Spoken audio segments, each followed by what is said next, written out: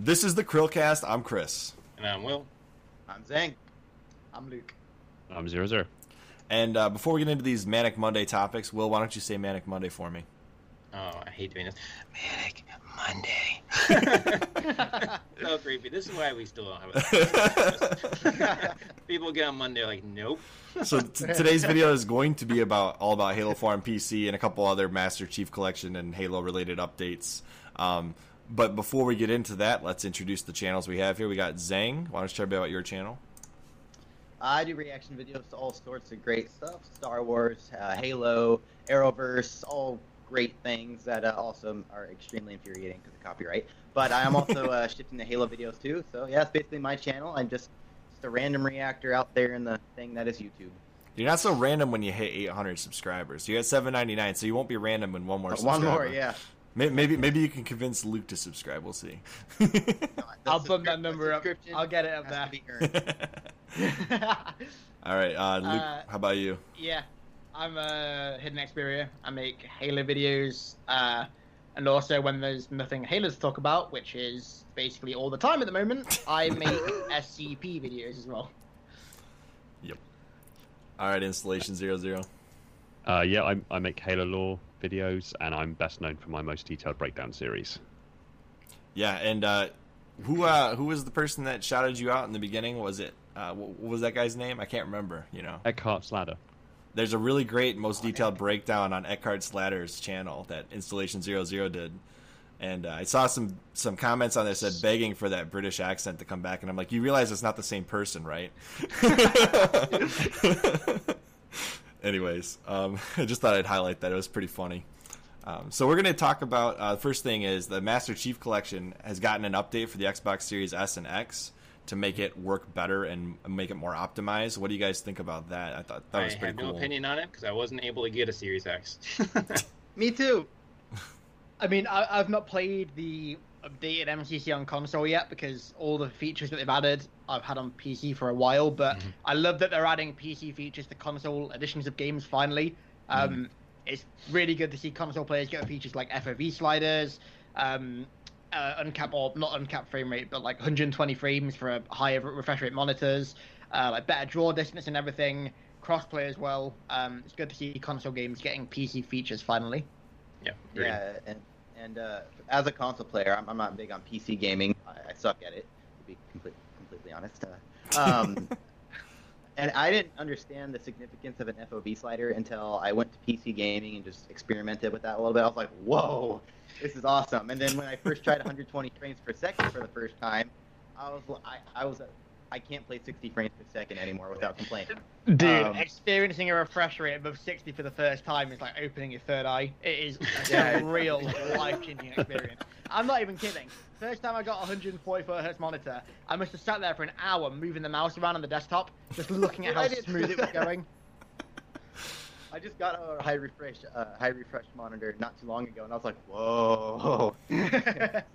It's so good.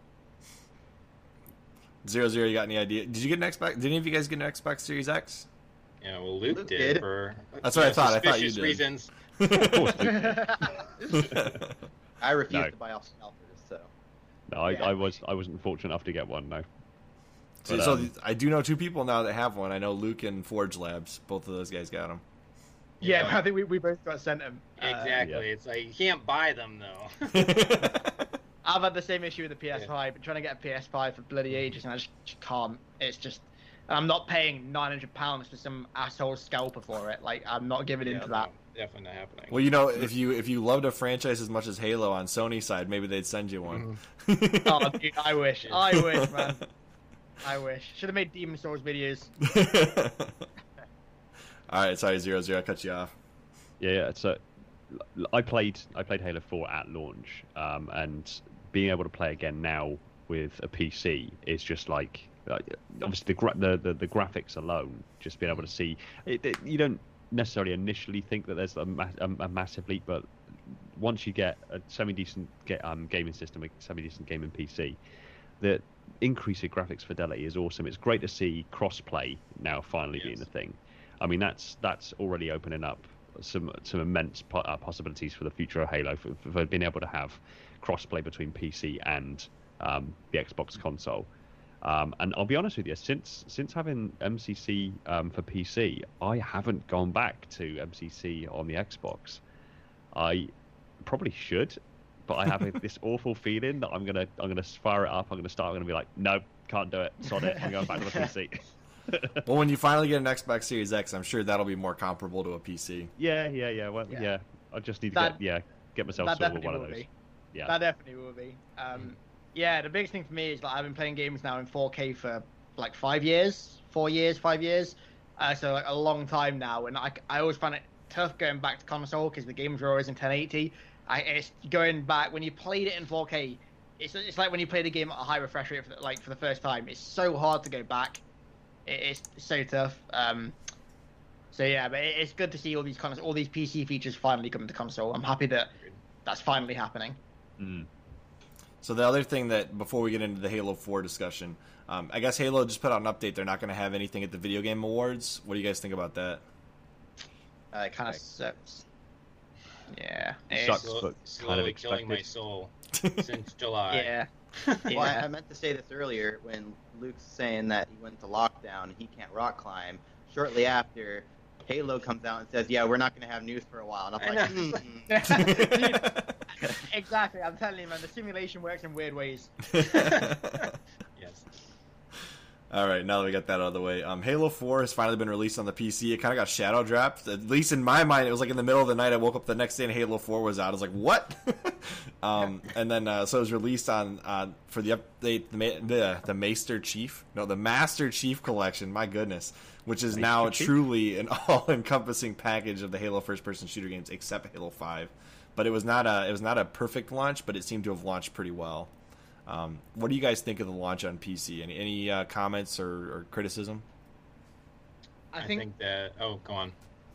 I was just gonna say the Halo 4 update was pretty good. I know some shaders and lighting issues have popped up, but I mean, not to excuse it, but it is always to be expected when you're updating a game as big as MCC with as many moving parts. Like, it's like whack-a-mole, you know, like you put Halo 4 in and 3 other games pop up with bugs. Like, it's always bound to happen. Not that I'm excusing it, but it's more. I would say it's a lot more difficult to make updates to a game like that with so many engines and moving parts in it than it is to just one game. But overall, I think the update's been pretty good. Halo 4 looks good on PC. Still not the biggest fan of its art style, but like actually visually in terms of the actual fidelity, it looks really good. It looks really good. Well, it looked amazing on the 360. I remember when it first came out, just thinking, like, wow. Give me that chip. Yeah. I remember on the 360, that was the first time for a Halo game where I actually thought, like, dude, holy crap! Like, I'm not a fan of the art style, but the actual, like, the literal graphics are like, that was the first time I'd ever thought for Halo, like, wow, this looks pretty mad.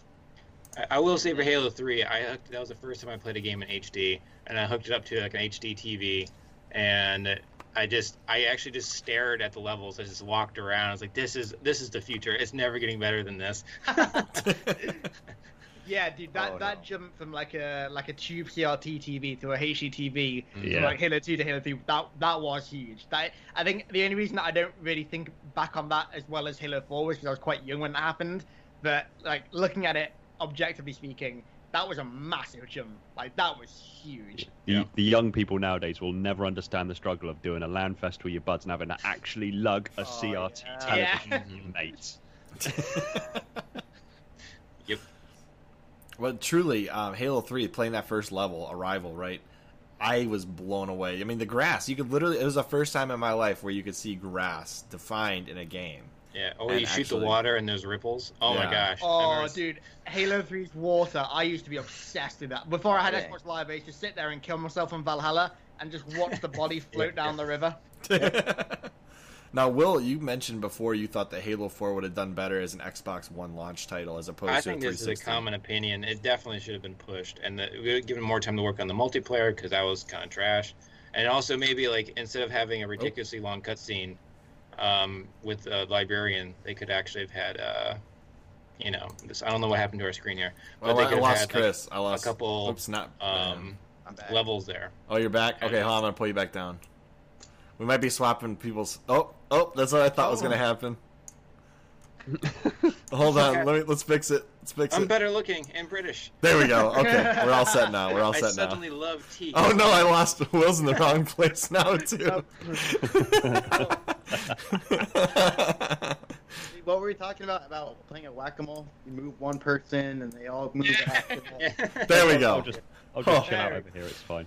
Yeah, I'll let you guys sort yourselves out.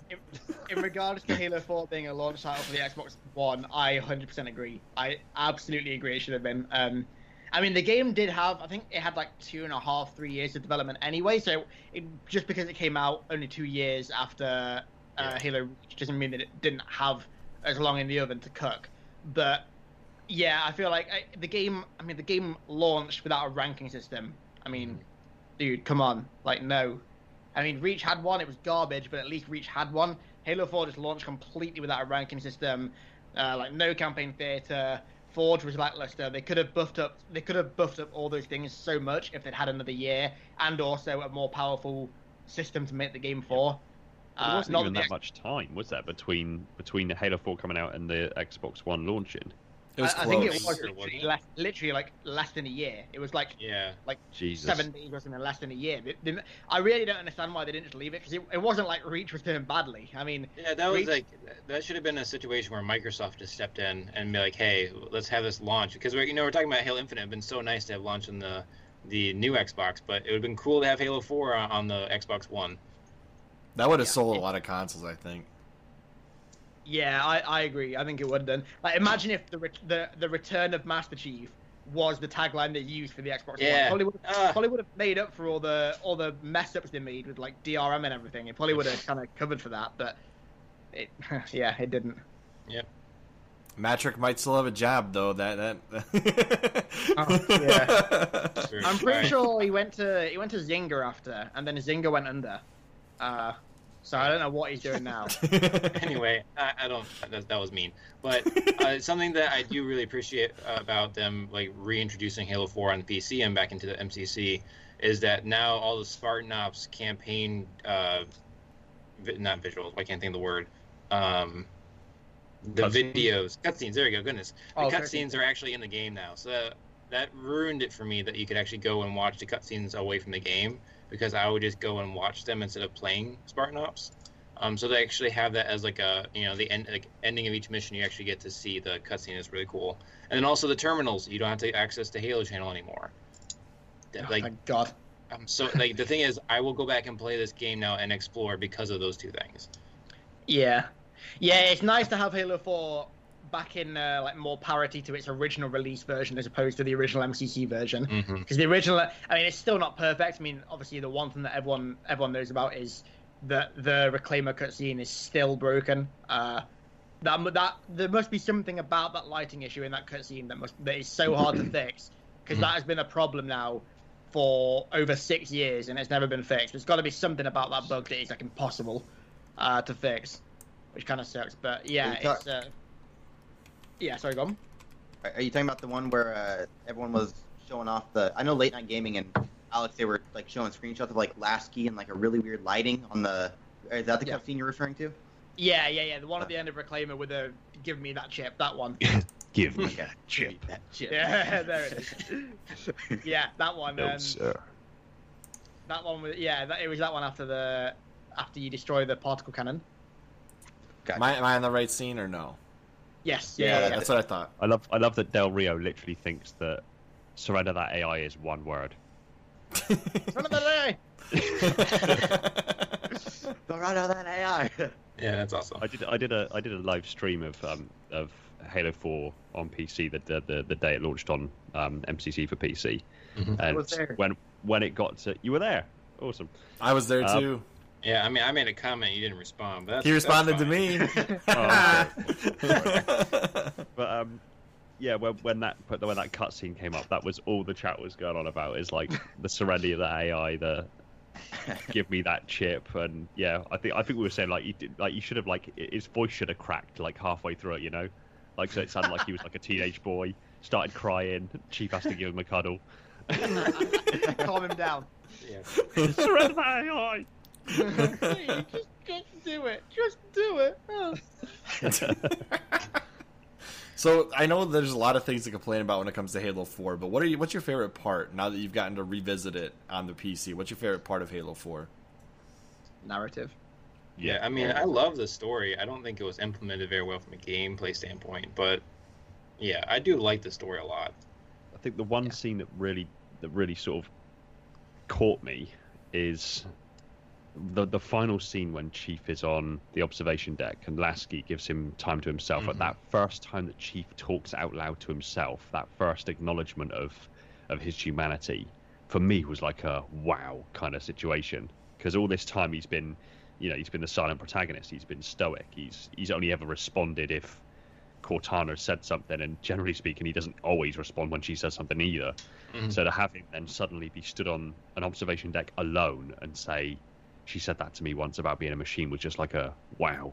This is like the beginning of an arc for Chief where he's going to realize his mortality, his humanity. It was just, it was a more mature storyline. I think for me it was like I've been playing Halo since CE, and I was a child when I was playing CE, and now I'm an adult, and suddenly Halo 4 comes out and it's got this kind of mature adult narrative that's going along with it. This discovering of humanity, this ethical dilemma of whether or not child soldiers are right, and this, that, and the other, and if the ends really do justify the means. That was just like, wow, we need more. This should be what Halo is going to be. I mean, the execution of a few other aspects of Halo 4 were debatable. That's on record. It's academic, but the narrative, I think, generally speaking, across the board, people say the narrative was awesome. So, yep. Yeah. The one cutscene that lost me was the Cortana cutscene when she's jumping out of the light bridge. Every time I see that, I just shake my head. I just think that looks so dumb. And I'll be honest, it does look a bit weird when they all just kind of rise out the light bridge at the same time. The thing is, that game had me. Like, I really was enjoying that game until that point, and then it's like, what the hell is this? And like suddenly she's like holding down it. Oh gosh, it's just so bad. I don't know if anyone actually likes that, but I hate that. I hate it so much. Again, the title of that video contains epic sadness. The name of the channel is FB Walshy FTW. In case anybody wants to find this person. Anyways, I read. I think I'm subscribed to him actually. All right. Yeah, Walshy. That channel. It's not actually Walshy, but it used to be really, really big for like montages and stuff. Okay. What was I gonna say? I had something. Oh, now that it's been remastered and we have all these cutscenes and stuff, and Halo 4 is on the PC, we have one holdout, Halo 5, right? Do you guys think it makes any sense for 343 to release Halo 5 on PC at this point in time? Yeah. Oh yeah. I think it is. I mean, I think it's no secret that I'm not a fan of Halo 5, but I think people should be able to, like PC fans that have been pulled into Halo because of MCCPC, should have access to all the Halo titles, even if they aren't exactly the best ones. They should be able to play them all, like including Halo Wars 2 as well. Halo Wars 2 and Halo 5 need to be put on Steam, both of them. Oh, Halo Wars 2 is not on Steam? Nope, still up to the Windows Store. Still only on the Windows Store. I didn't know that. I think that would really help that game too, because it didn't sell super well. So I think putting it on Steam would really help it. Yeah, because it's a great game. It's a great game. Thing is, with Halo Wars 2, this is a bit of a tangent. I won't talk about this for too long, but Halo Wars 2 is a great game that released at the single most incorrect time for what it was. It was a Halo RTS that launched at a period when Halo and RTS were pretty low. Like they weren't exactly the most popular things. And it's a great example of both of them. But it just launched at the worst time, and I feel like it didn't get a fair shakedown because of that. It's a fantastic game that deserves a second wind, and I think adding it to Steam along with Halo 5 definitely give it that. Yeah, I don't know how doable it is, but do we think it would be likely or that maybe 343 would be able to integrate Halo 5 Guardians into the Master Chief Collection? I hope not. I hope not. I mean, Halo 5 is, 100 and something gig? MCC is like 175 gig complete. I think at least. It might be smaller than that. Either way, if you add the two together, it's well over 200 gigabytes. So it's like... I mean, obviously you can install, like, select games at your own will. You don't have to have everything installed, but I think when you've got a game pushing, like, Modern Warfare size, you need to start of, like, rein it in a little bit. So you've got Yeah. one game that takes up an entire SSD. That's when you need up with compression and file sizes. Yeah, and the thing so is, much like, from. it's taken me 5 years or however old Halo 5 is to get to rank like 92 in Wars and like the multiplayer. I'm gonna be so mad if they restart that and they put it back in the MCC. Will's like, don't take away my rankings. I know it's taking me so long to get there. I have a new think so much appreciation for Halo 5 after going back and playing it again. Like, the fact that it can play on the Xbox One VCR and look as good as it does is still super impressive to me. VCR.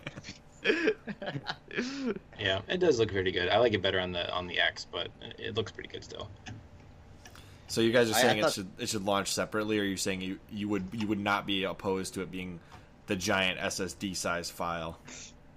Nah, I say give it its own launch on Steam. Yeah.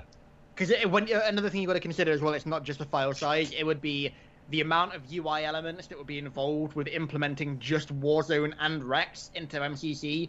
Like, Oh, good. Yeah, fair shout. could you imagine the amount of like UI overhaul they'd have to do just to accommodate loot boxes?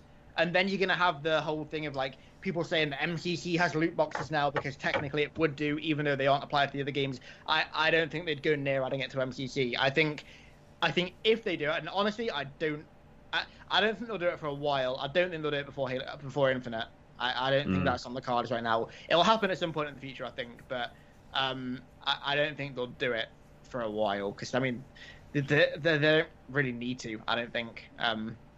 What if they It's went not really- the cheap route and said, it's in xCloud, there you go, PC players? Oh no, they wouldn't do that. They wouldn't get away with that. No chance. As good as xCloud is, they would not get away with that. No. I mean, they could do something where if you have both games on your PC, there could just be like a little toggle in the MCC screen where you can like select Halo 5 and this brings you over to the game. So you don't have to like exit out of MCC and then go into Halo 5. Kind of like how Cold War does with Warzone, where it's not actually in the game yet, but if you click it, it opens it. Yeah, I guess that could work. Yeah. I mean, actually, to be fair, MCC already did that with the Halo 5 beta, didn't it? With Halo Yes, 5 they did. beta. So technically, yeah, they could do that. I think the other thing Didn't someone? Go ahead, Sorry, sorry, go ahead. No, you've been interrupted like 3 times now. Yeah. I thought someone from 343. It wasn't Postums. I think it was someone else, but they already confirmed that they weren't even gonna try to release Halo 5 on MCC like at all. They didn't say they weren't gonna release it on Steam, but I'm pretty sure someone confirmed from 343. They said they aren't gonna put it on MCC. I don't remember who it was. Okay. I mean, I'm not surprised. It doesn't matter what they say. It's what they do that I'm going to take stock in. It's not a surprise though. I mean, I think adding it to MCC is entirely unrealistic. The amount of manpower that would make just to add it, let alone get it working. Like I said, all the UI overhauls, the new things that have to add to the game, things that have to rework it. I mean, MCC right now, I believe, has 11 or 12 engines in it, including all the customization engines and everything and UI engines. It would. I mean, MCC is already pretty unstable. Adding something as big as Halo 5 and as complex as Halo 5, I think that'd just push it over the edge. I don't think it'd be worth it. Just give it its own release on Steam, make it a separate entity, leave it at that. That's the way I see it. I still want them to implement a feature that allows you to play the entire Halo series campaign in sequential order, where you just go continuously through. I was actually going to say, I don't think this is a feature, but custom playlist creation would be kind of cool. Where you can make your own playlist of, like, you know how there are playlists in the campaign? Yeah. You could make your own playlist and then, like, put it on your file share or something. And then it'd be like, you can make your own, like that. You can make a complete canon order playlist where halfway through Halo 2, it stops and you start playing ODST. And then you come back to Halo 2. So cool. Yeah, that'd be really cool to do something And then like that. a black screen pops up that says, "Now go read this book." now read 3,000 words of a trilogy. Yeah. No, just stick to the games for now, and then we can add that in later. Dude, when are they going to have the Audible audiobooks for Steam? That's the real question. When are they getting that? Add that to the MCC collection in the middle. All right, now we're gonna have the narration section. Now there's 18 hours of audiobooks. Just think before you even start playing any of the Halo games, you've got to listen to the audiobooks of the Forerunner saga first, and then fill out a quiz to prove that you've actually listened. And then Broken Circle, and then Fall of Reach, and then you've got the games, and then you'll have to read all the others. Oh god. Somebody should make a Halo timeline book like they did with the Zelda timeline book. The Zelda Historia, I think it's what's called. Make it like a Halo Historia, just like here is all the events, and then here's the books to get there. Like a really quick, artsy book with that in it. I'm not doing a book, but I do want to do a video series where I kind of explore everything from start to finish. Yeah, I was thinking about doing something like that in the Run to Infinite. Like just one video that'd be like 2 hours long that would just be entire, like literally everything. Like start to finish, it would be a long ass video, and that would be, to be fair, that would definitely be a video that I would 100% get other people in on. So, Mr. 00, I'll give you a call. You guys could have Same Token jump in there too. He's got his 35-minute Halo recap video. He said there's a bunch of stuff he wanted to add in that he couldn't. I'm not surprised. Like that's the thing. If I ever got around to doing that, because it would be a Herculean task. But if I did, I'd want to literally include everything. Like it would be like the timeline video, not a single detail. Like Chief would eat a bloody protein bar and it'd have a part of a video about it. Like that, everything. Now released on Blu-ray, HIDDENXPERIA's Halo recap. Longer than all Lord of the Rings extended editions put together. 50 hours of content. That'd be good. Anyway. Slightly, 50 hours. Anybody else got anything they want to say about Halo 4 on PC? Mm-mm. It's a good port. It is. They should put some clothes on Cortana. That's pretty much all I got to say. I think it's a good port. They did a good job porting it. Mm-hmm. We'll see it finished. Yeah. Installation 00, anything else? No, I absolutely agree with that sentiment. It's an awesome port, and being able to play it on PC and all of the new features that have sort of come with it being on PC is awesome to see, and it's even more awesome that those features are actually making their way back over to the Xbox. The cross-play also is I'm sure paving the way for some awesome stuff. We already know that cross-play is going to be a factor in Halo Infinite, and this is kind of a way for them to dry run it almost, give it a test, make sure that it works. So the more people that you got playing on Xbox and PC, the more people that we're having, playing these the cross-play feature, the better that Halo Infinite's going to be. So hey, it's an investment in the future. Excellent. All right, guys. I do want to say thank you to Luke because I know he was only committed to Monday to Wednesday, and this is the Monday episode. It's kind of weird. It's kind of out of order, but that's fine. So thank you, Luke, for being on the show this week. Thank you. My pleasure. Thank you for having me on, fellas. I appreciate it. And I'm not sure if 00 is going to stay on for the Friday video or not, but thank you also for being on the videos this week. You're very welcome. And your random surprise in the middle of the Thursday video is a welcome one. Just thought gate crash, kick the door in. And Luke, you should definitely check out Xenoblade Chronicles X. I will say that. I think you'd find that a fascinating game, even though it's stuck on the Wii U all by itself. It's stuck on the Wii U. Ooh, yikes! But it's got like mechs and futuristic planets and colonization. I think you'd really like that game. But, anyways, as always, I'm Chris. I'm Will. I'm Zang. I'm Luke. I'm 00. And we will see you on next CHRILLCAST. Bye, guys.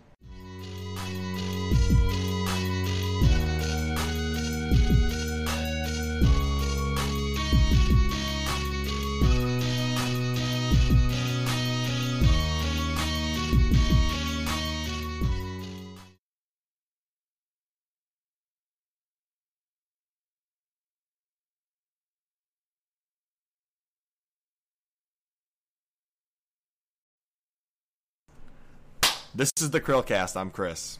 I'm Will. I'm Zang. I'm Luke. I'm 00. And today is Tuber Tuesday. We're going to be talking about a guy that a lot of us know at least a little bit about. And now I've got too many tabs. Whoops. Hold on. Let me get that out of there. It's Chris Raygun. They don't have anybody doing a chair roll, but, Hang on. Just imagine. Oh, go ahead. Oh, he's going to do it. He's going to do it. I'm going to fucking try. It's not going to go well. You make it look so easy. There we go. There it is. Imagine how many cuts he probably has where he falls out of the chair. Yeah. I feel like I was going to go there, honestly. All right, guys. Before we talk about Chris, everybody, why don't you tell everybody about your channels? We'll start with Zang. Okay, so long story short, I do reaction videos to all sorts of stuff: Star Wars, The Boys, Umbrella Academy, Arrowverse, all good stuff. And I'm trying to focus on doing more Halo videos now. So yeah, that's basically my channel. All right, we'll go to Luke. I make Halo videos, and also when there's nothing Halo to talk about, I talk about SCP. He also voices Paul. I also voice Paul. That too. my side gig. All right, Mr. 00, what you got going on here? What's your channel all about? I make Halo lore videos, and best known for my most detailed series, where I break down Halo technology to insane levels of detail. Very insane levels of detail. It's very awesome. And so is Luke's content and Zeng's reactions. On point. All right. Most detailed reactions. Yes, there you go. We should do it. Installation 00 is going to break down Zeng's reaction video. Emotion by emotion. All right, so let's get into Mr. Raygun himself. Chris Raygun currently has 646,000 subscribers at the time of the making of this video, and I assume he probably won't have any new subscribers unless he starts making videos again. It's been about 2 months since his last video. And his channel was created on November 8th, 2007, and he currently has, let's see if we can figure out how many views he currently has. 2 or 3. 2 or 3, yeah. I'll give him a couple. 106,987,971 views, and that's across one of his channels because he actually has like 4 channels. I was close. Yeah, 1 or 2, 1 million some, or 100 million some, and you're very close, right? Orders of magnitude. You're not that far off. So you can find his channel by going to youtube.com/ChrisRaygun or /MindFreakCM, which is a leftover from a previous name he used on YouTube. The channel description tab says, "Hi, I'm Chris. I record myself and edit myself to make you laugh, and it somehow works." And then a bunch of links, old school YouTube stuff. So how I would describe his channel, and you guys may agree or disagree, is he's known for social commentary from a comedic standpoint, discussion on the Halo series from all different vantage points over the years, because he does splice those in from time to time, producing and co-hosting many podcasts, including Snark Tank and Sacred Symbols, and being a genuinely relatable dude navigating the internet with mostly common sense. Oh, can I add one more thing to that? Go ahead. He's also the only person that I've ever met that's actually smaller than me. So. That's awesome. Interesting fact: HIDDENXPERIA is bigger than Chris. Chris, you got to dispute this one later, maybe. Anyway, let's see here. So we're going to go to his videos. What's his oldest video? You guys have any guess what his oldest video that still exists on his channel? It's a Halo 3 video, isn't it? No. Oh, no, it's a cover. It's this video of Chris singing "Ain't No Rest for the Wicked." Look at that! Yep. Awesome. That's from 2010, so we're talking over 10 years ago. This was Chris Raygun. And, the camera quality and the audio quality definitely goes right along with this. It's got about almost 40,000 views, so people are still watching it. And clearly he's not too embarrassed by this video because it's still up on his channel. He has privated a lot of old videos, and this is not one of them. So, all right. What do you guys think his most popular video is? I assume it's a Halo one. Nope. Oh, It's actually that one. the same a great song, video. but it's a parody. Ain't no rest for the triggered. His oldest video and his most popular video are actually technically the same song, but one's a parody. Oh, yeah. that's pretty cool. When Funny I how figured things that work out, I was like, man, I wonder if that's why his oldest video still exists is that one. That would make sense. It's very fitting. Yeah. So this one's almost got 5 million views. He released it Okay. 4 years ago in 2016 in May. So, yep. So what do you guys like about Chris's channel? This is kind of a general commentary. What are some things you guys really enjoy about Chris's channel? We'll go in order. I'll let Will go first. Well, unfortunately he stopped making these parody songs, but I really like these parody songs. I don't know. I'm a huge fan of songs that are jokey and have a good beat to them. And it's a proper song, but there are jokes in it. I liked his Halo content. I like some of his social commentary. I definitely stopped watching him for a while because I thought he was going really political for a while. But I've gone back and watched those videos and this is actually really enjoyable. I don't know why I stopped watching it. But I don't know. I think his content is just generally entertaining. I like his delivery, and I like how he does his cuts, and I like the style of comedy that he has. So really, I can watch like any subject, like him putting on a hat. I don't know why. He has this goofy smile, and that makes me smile. So yeah, he has his audience dialed in, and I find him very funny. Yeah. How about you, Zang? I actually recently found Chris very young, and I started watching a lot of his Halo videos, and I really enjoyed his reaction to the Halo Infinite gameplay reveal, and then I went back later and watched his reflection on his reaction because, for me, when I react to stuff, I'm not thinking critically or logically. I'm just like, oh, this is really cool, or oh, this sucks. And he even addressed that, and so I was kind of like a really relatable guy to watch because he too understands that when you react to something, you're not there to think critically and analyze. You're just there to enjoy it and watch it, and then you go back and you give your thoughts and your deep impressions on it. And it was really cool to see how he transitioned from just reacting to reviewing.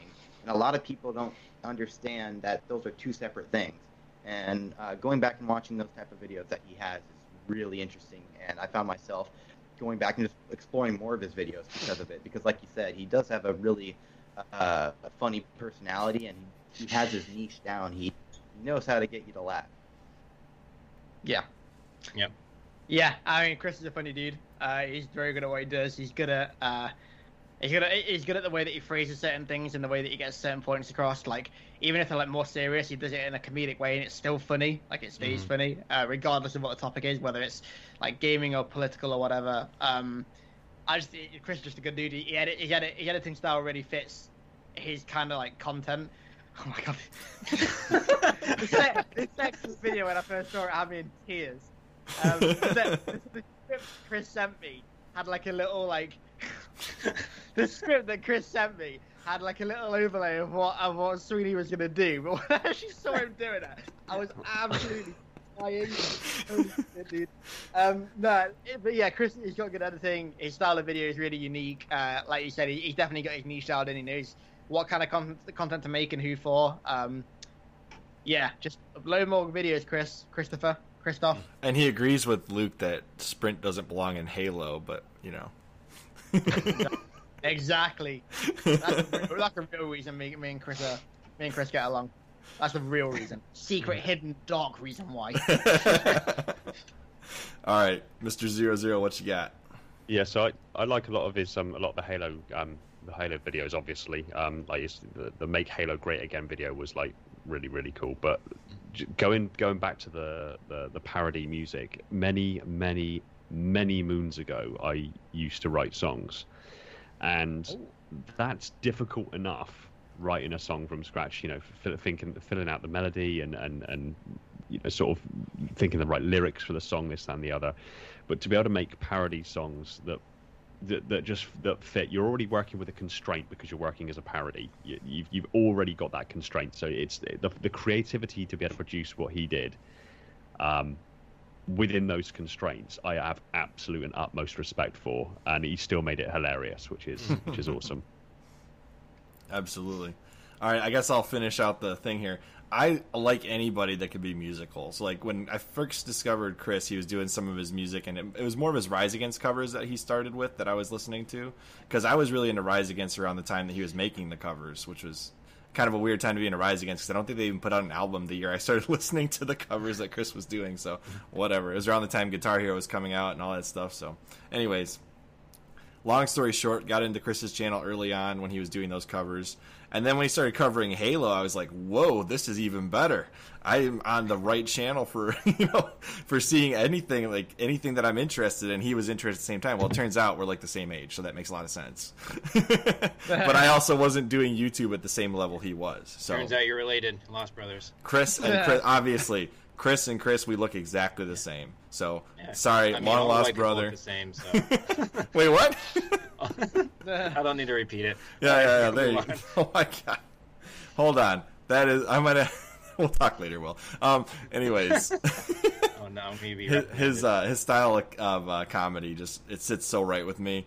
And then when he did his Make Halo Great Again video, I was like, this is why I subscribe. This guy is one of the best YouTubers out there. So.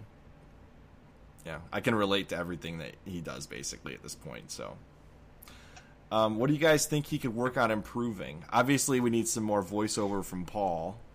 guy in the bottom corner of the screen here. But what else do we need? Make videos more often. Uploading. Look at that, a unanimous answer. On Twitch, he has a anytime somebody subscribes or like donates or anything like that, it always goes, "Your video's late," every single time. I mean, you got to think about this though. He puts out 2 podcasts every single week, sometimes more, on top of doing this production of content, and he streams on Twitch. So, like, I think he would have to cut back on some of those things to get more videos out more often. And he kind of operates like I do. Like, doing a podcast every week, you can kind of come up with some topics to talk about.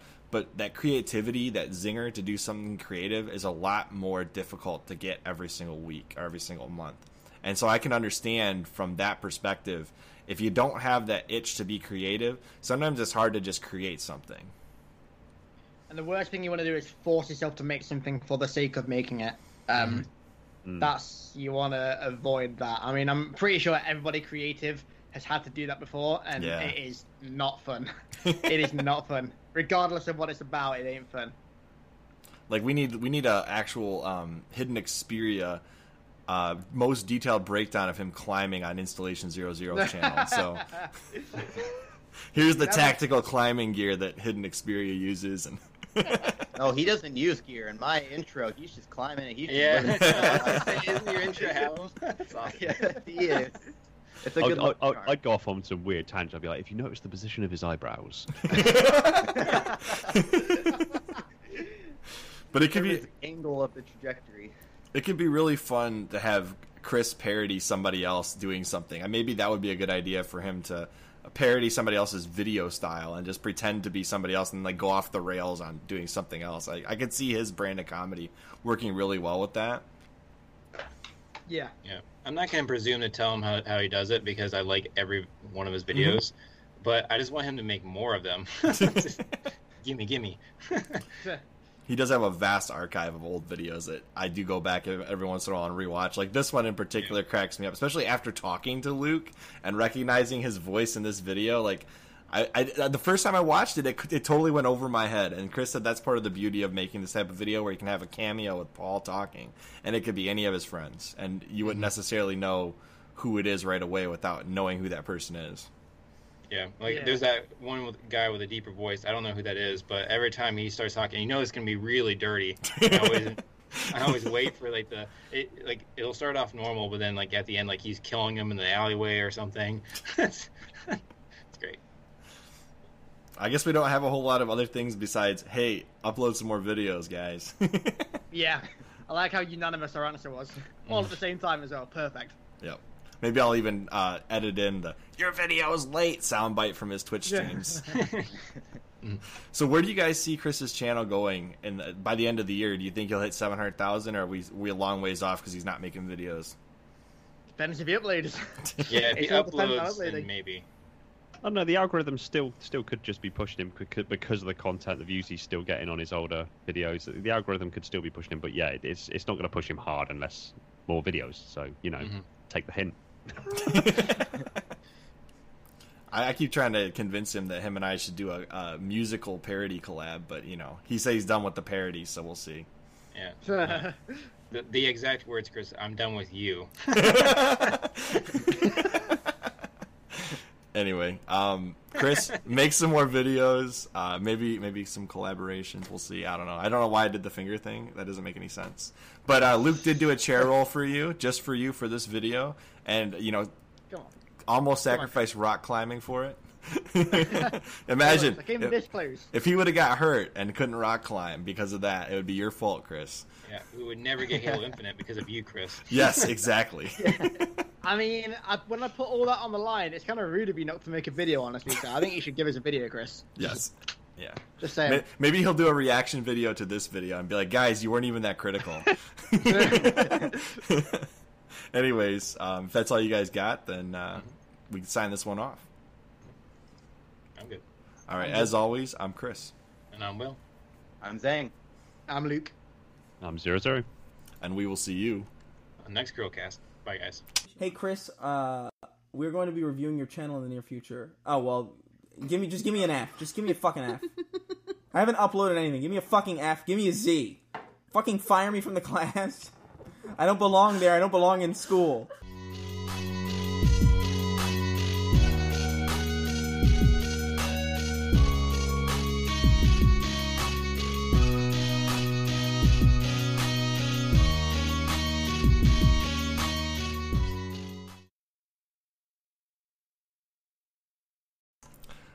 This is the CHRILLCAST. I'm Chris. I'm Will. I'm Zeng. I'm Luke. And I'm Installation00. And this is kind of an extra special video, which is why we have 5 people covering it today. And 1 omnipotent speaker and 4 face cams. Voice of the universe. So before we get started talking about the Forerunner Saga and Halo Infinite, because I just finished reading it, that's why that's why I finally decided to discuss it, because I actually finished reading it recently in the last 2 months. Why don't you guys all introduce your channels? Okay, so I do reaction videos to all sorts of stuff, Halo, Star Wars, Arrowverse stuff, but I'm also shifting towards doing a lot of Halo videos since those get a lot of positive feedback, so I'm really excited to start shifting to that, doing lore stuff, community stuff, so I'm really excited to see how that goes, but it's basically what I do. I make Halo videos, like general Halo videos, and when there's nothing to talk about, I choose to make SCP videos as well. So a little bit of spice into the mix. And some of your you did some of those like cross fighting videos where you like analyzed who would win in a battle, and those were kind of cool too. Sorry. Yeah, I need to see more of those. The versus videos, they tend to do really well. I've only ever had one not do great. All the others like bang. So maybe I got to do more of those.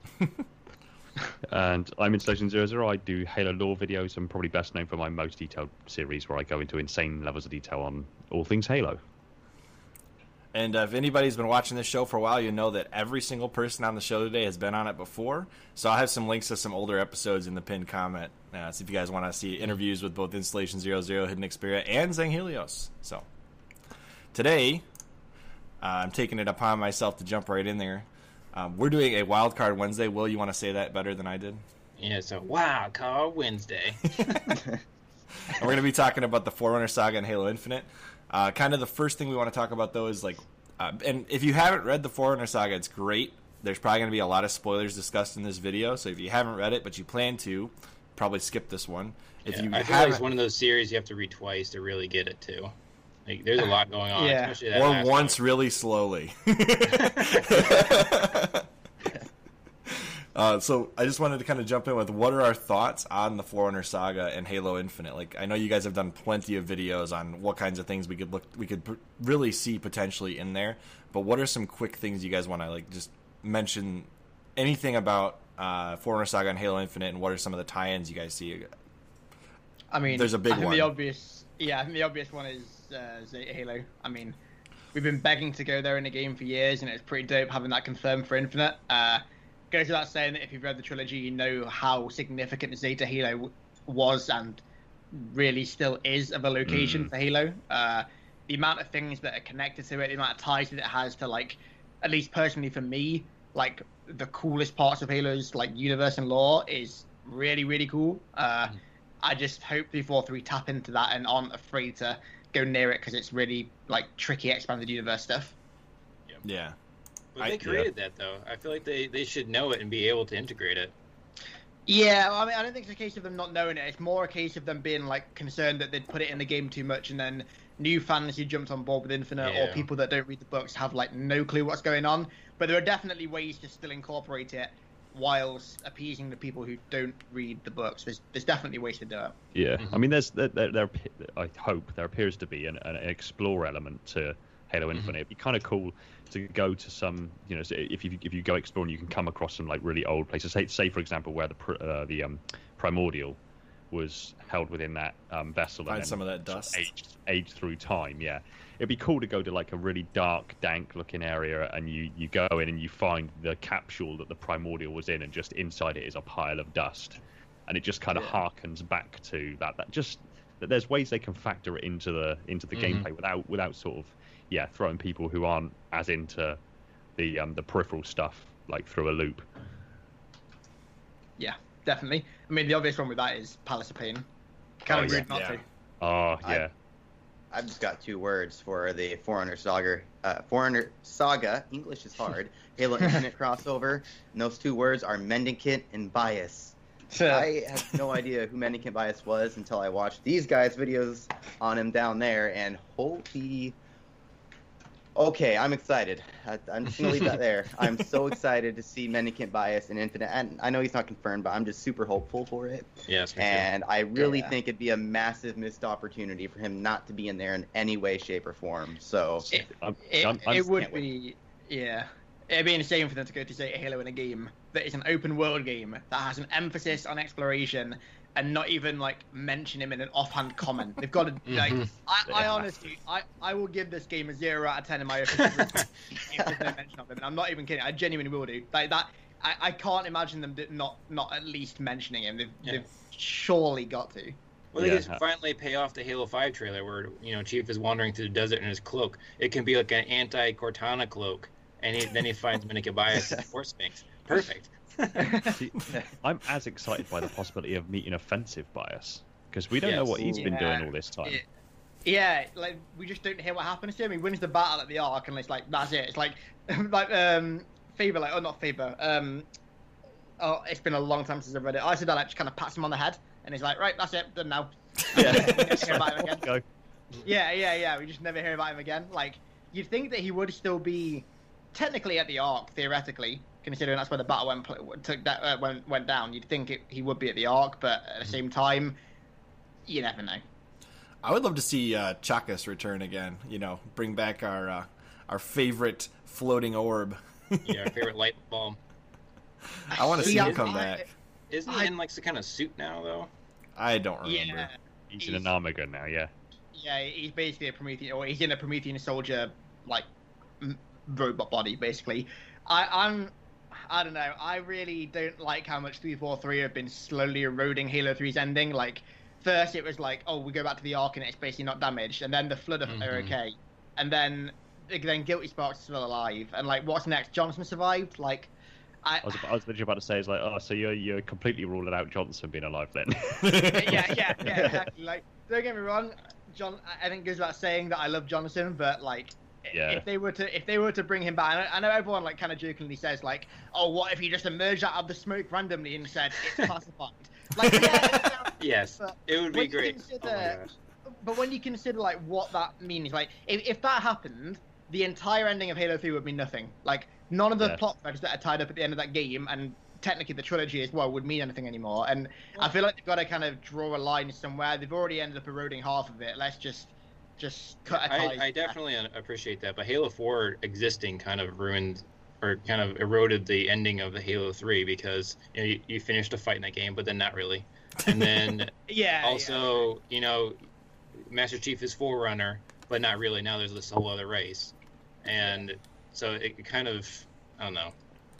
Well, they've already kind of eroded it, so they might as well keep going down that path. But again, in the Forerunner saga, there is sort of, it's not outwardly said, but it's hinted towards the fact that humans and Forerunner may have a common ancestry. So, I like your theory on that. I did appreciate that video. It makes sense why they have the mantle of responsibility. So, and why the Covenant and any other species didn't get it. So, if they did share a common ancestor, I mean. I got a question, Will. It goes along the lines of Luke's thinking here. What would make you more angry? Johnson coming back untouched and coming out of the smoke like, oh guys, I'm back, with the Johnson attitude and all that, or him going the Captain Keyes route and the Flood absorbed him and he comes back that way?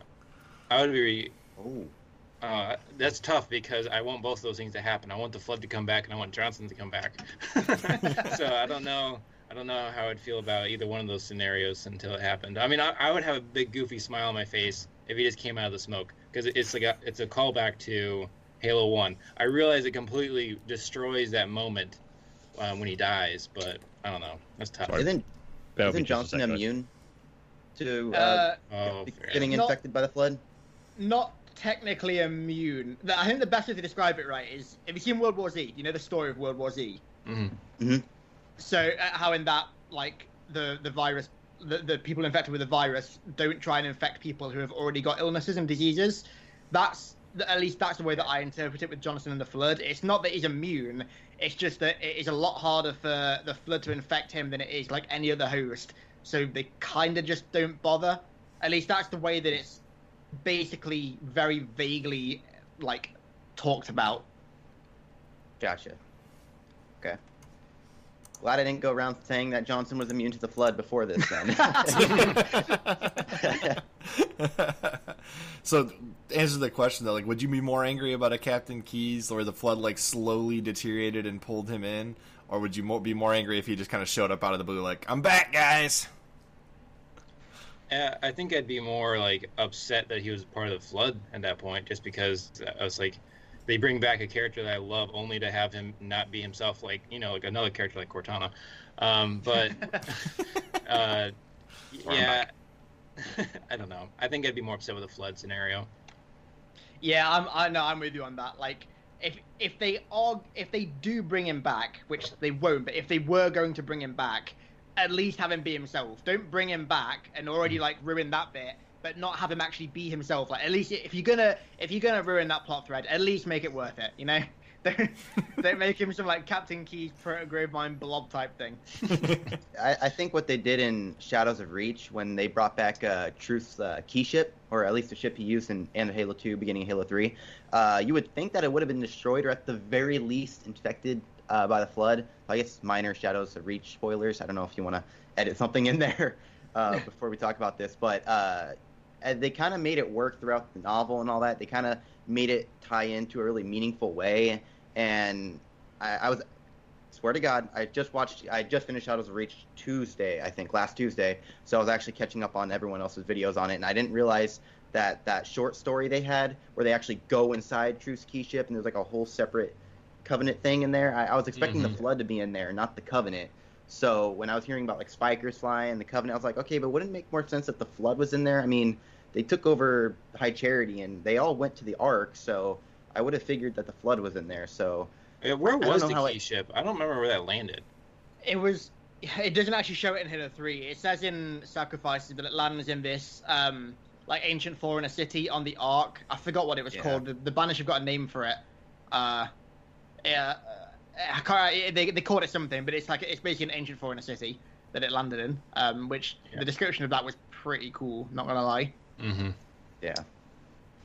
So they at least did something meaningful with that, and didn't just retcon anything. Yeah. That made sense to me though, because we never saw it land. We never saw like any like ships engage it or anything. Like the entirety of the Allied force that went to the Ark were focused on like get into the cartographer and then get into the Citadel and then stop in Truth. None of them really went to destroy the Anodyne Spirit. So it made sense to me that was still like quite intact. I've got a quiet hope that we're going to return to the Ark at some point during the next 10 years of Halo. Yeah. I hope so. I hope so. Yeah. Honestly, I really hope so. It'd just be cool to see like even like have a level that's like removed from an area that we're familiar with from Halo 3 that you can see from this new area. It'd just be like it would be such an awesome mode to look across and think, wow, we were there like 20 years ago. Yeah, honestly, that was something I was really hoping to do in Halo Wars 2. You know, I think it was the first or second mission, they make a point of mentioning that this debris is here because of what the Master Chief and the UNSC did in 2552. I was thinking, like, hang on, are they going to lead us into, like, an area where we actually fought in Halo 3, but from, like, an RTS perspective? And they didn't. And that was a massive missed opportunity. And, yeah, in an FPS, that would be dope. I'd be so down for that. So I think we can move on to question number 2 here. That's the second thing I really had postulated was, if we were to see Mendicant Bias in Halo Infinite, how do you think we're going to see him? And then the second half of that is, how would you like to see him come into Halo Infinite? I mean, if I had to make a guesstimate, I'd say that obviously he won't be on Zeta Halo. His primary core was buried on the Ark. But that doesn't mean he can't be in it. Like, my absolute pipe dream is that they bring back Halo 3 style terminals. Like, literally, copy and paste Halo 3 terminals. No videos, no audio logs, none of that. Literally just copy and paste the style of Halo 3's terminals over to Halo Infinite and have Mendicant Bias in those. Like, seriously, like, I do like the video ones. I like the audio logs. They're cool and everything, but none of them will ever be as cool and interesting and unique as Halo 3's terminals. And I've made I must have made 10 videos talking about why I want those things in particular to come back. It's way more of a mystery that way, and you're actually you feel like you're peering in on this conversation, like you're actually like like a spy or something, whereas Yeah. the videos just show you what's happening. And the creepiest stuff as well was like in those terminals, it was supposed to be in the final one, the legendary one on Halo.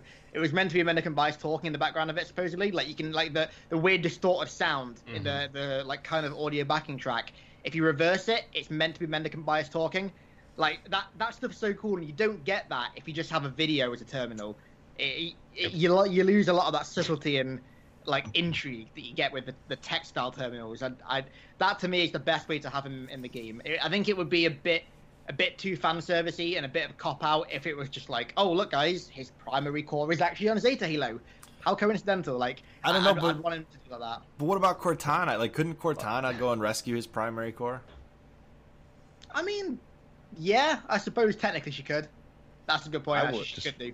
I feel like I pissed all over like sort of Luke's love of the terminals now, because I got a load of voice actors in to recreate all of the Halo 3 terminals. I kind of feel like I'm just I was literally gonna say the only way that I would probably improve the Halo 3 style terminals would be to have an option for voicing them over. I was literally just about to say that, so quite the opposite, in fact. You're okay. Thank God for that. Do you think this like, is something? Don't look at my channel. Don't look. Yeah. Dude, So, as long as you've not made a video saying that Sprint belongs in Halo. No. Alright. No. Chris, idea, we gotta make that video. But so, do you think that you might be able to tie in Mendicant Bias or offensive bias into this story? Not necessarily like this main story, maybe like the eventual DLC that we're gonna get, and that's how they're going to address taking down Cortana. Because you read Shadows of Reach, you realize that she's like more of a shadowy figure, and she's probably not going to really be in the story, but like the threat of her is there. Yeah. So I mean, eventually they'll have to address the threat. And you think that maybe like, well, we're gonna have a better AI at the end because we're going to dig up one of the Forerunner AIs. I mean, yeah, it'd definitely be cool. I definitely wouldn't say no to having Mendicant Bias in my head. Yeah. I mean, Yeah, go on. yeah. To be fair, even I know Cortana's a slightly different creature now, but during Halo 2, when she was on High Charity with Chief, the single shard of Mendicant Bias that was inside the Anodyne Spirit was, in her own words, a formidable AI. Yeah. So if she was struggling even against a single shard of Mendicant Bias, then to have like his primary core as like, I don't even know if you can put like a foreigner AI onto an AI chip and allow Chief to carry it around in his head without having like half of a foreigner computer hanging off the back of Chief's back. But but if you could, surely that would put Cortana on sort of back on her heels and think, oh Christ, I might not be able to do this. Yeah, especially if they just all of a sudden like he remotely takes control of the Guardians. I think that would be a really cool way of ending it, is where they dig it up and they just take control of the Guardians, and that's the end of the game for now. Do you know what would be super cool though? Is if you're walking through Zeta Halo, and they somehow get you to the area where they time lapse the Primordial into dust. If all of a sudden the Chief has a memory as being born stellar, and you see the Primordial in the window, and all of a sudden he collapses into dust as like a memory. That would be cool. I think they could definitely do something like that if they had like, it's kind of like pseudo terminals in a way, where you could like, I don't know, you could like, considering there's so much history on this ring, you could play back like an event that happened during the Forerunner trilogy or something, or like maybe if there were video style terminals again, like Halo 4s or Combat Evolved Anniversaries or Halo 2 Anniversaries that showed these actual events happening. That'd be cool. I'm just picturing a like holographic reconstruction. Yeah, or that would be sick as well. That would be really cool. I'm just picturing like the Born Stellar memories surfacing as you go through Zeta Halo. Like he just starts seeing more of Born Stellar. Yeah, and actually pay off like the plot lines in Halo 4, so they actually make some sense. Yeah, that'd be nice. Yeah, I was thinking, going back to what you guys saying of Mendicant Bias possibly being in Chief's head, and then you, Chris, having the idea of maybe Chief dreaming or a memory, a fragment of a memory of the Primordial. What if, because Mendicant Bias was affected by the Logic Plague, I don't know if he's still 100% still feeling the effects of that at the time of Halo Infinite.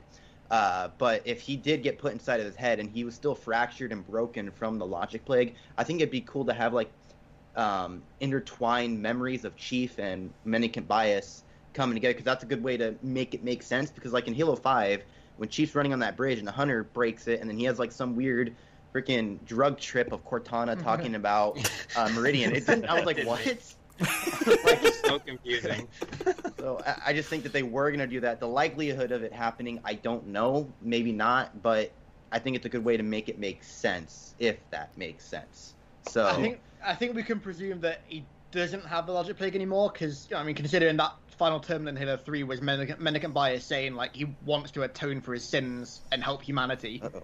And I don't, if he had the logic plague still, I doubt he'd be wanting to do that unless he was playing the biggest game of double bluff. Which I mean, I'm not gonna write off. You never know. Mm-hmm. You never know. My camera stopped. At least it's a face that's smiling. that's Yeah, smiling. it's a perpetual smile. It's all good. Yeah. I really like the idea of them paying off the Halo 4 story though, and bringing in Born Stellar as like the memories are coming to the Chief as we're playing through Infinite, and that could be a really great way to tie in the Forerunner saga. But I think the next thing we need to really talk about, since we were talking about the Primordial and Mendicant Bias, I think we should just kind of talk about the Primordial question I have here. So Installation00 had a really interesting video about the Primordial and his kind of theories on it. So I'll just read this out loud, and hopefully it makes sense, because I wrote this a couple weeks ago. It has been highly disputed as to whether the Primordial was truly a precursor or was actually some kind of leftover precursor flood husk type deal. Not truly a precursor, but containing the minds of the precursors. But also Installation00's theory is that maybe the precursors and the flood are one and the same in like one continuous cycle. So what are your guys' thoughts on that? It's basically highly suggested in both Silentium and Primordium that the Primordial lies a lot. It used half-truths a lot and like interwove them with actual truths to kind of push its agenda. So it's saying that it is the final precursor doesn't necessarily mean that it is. I don't think unless 243 ever released like a new bit of lore or something about the Primordial, I don't think we'll ever get a for sure yes or no as to whether it or not it was an actual precursor. Okay.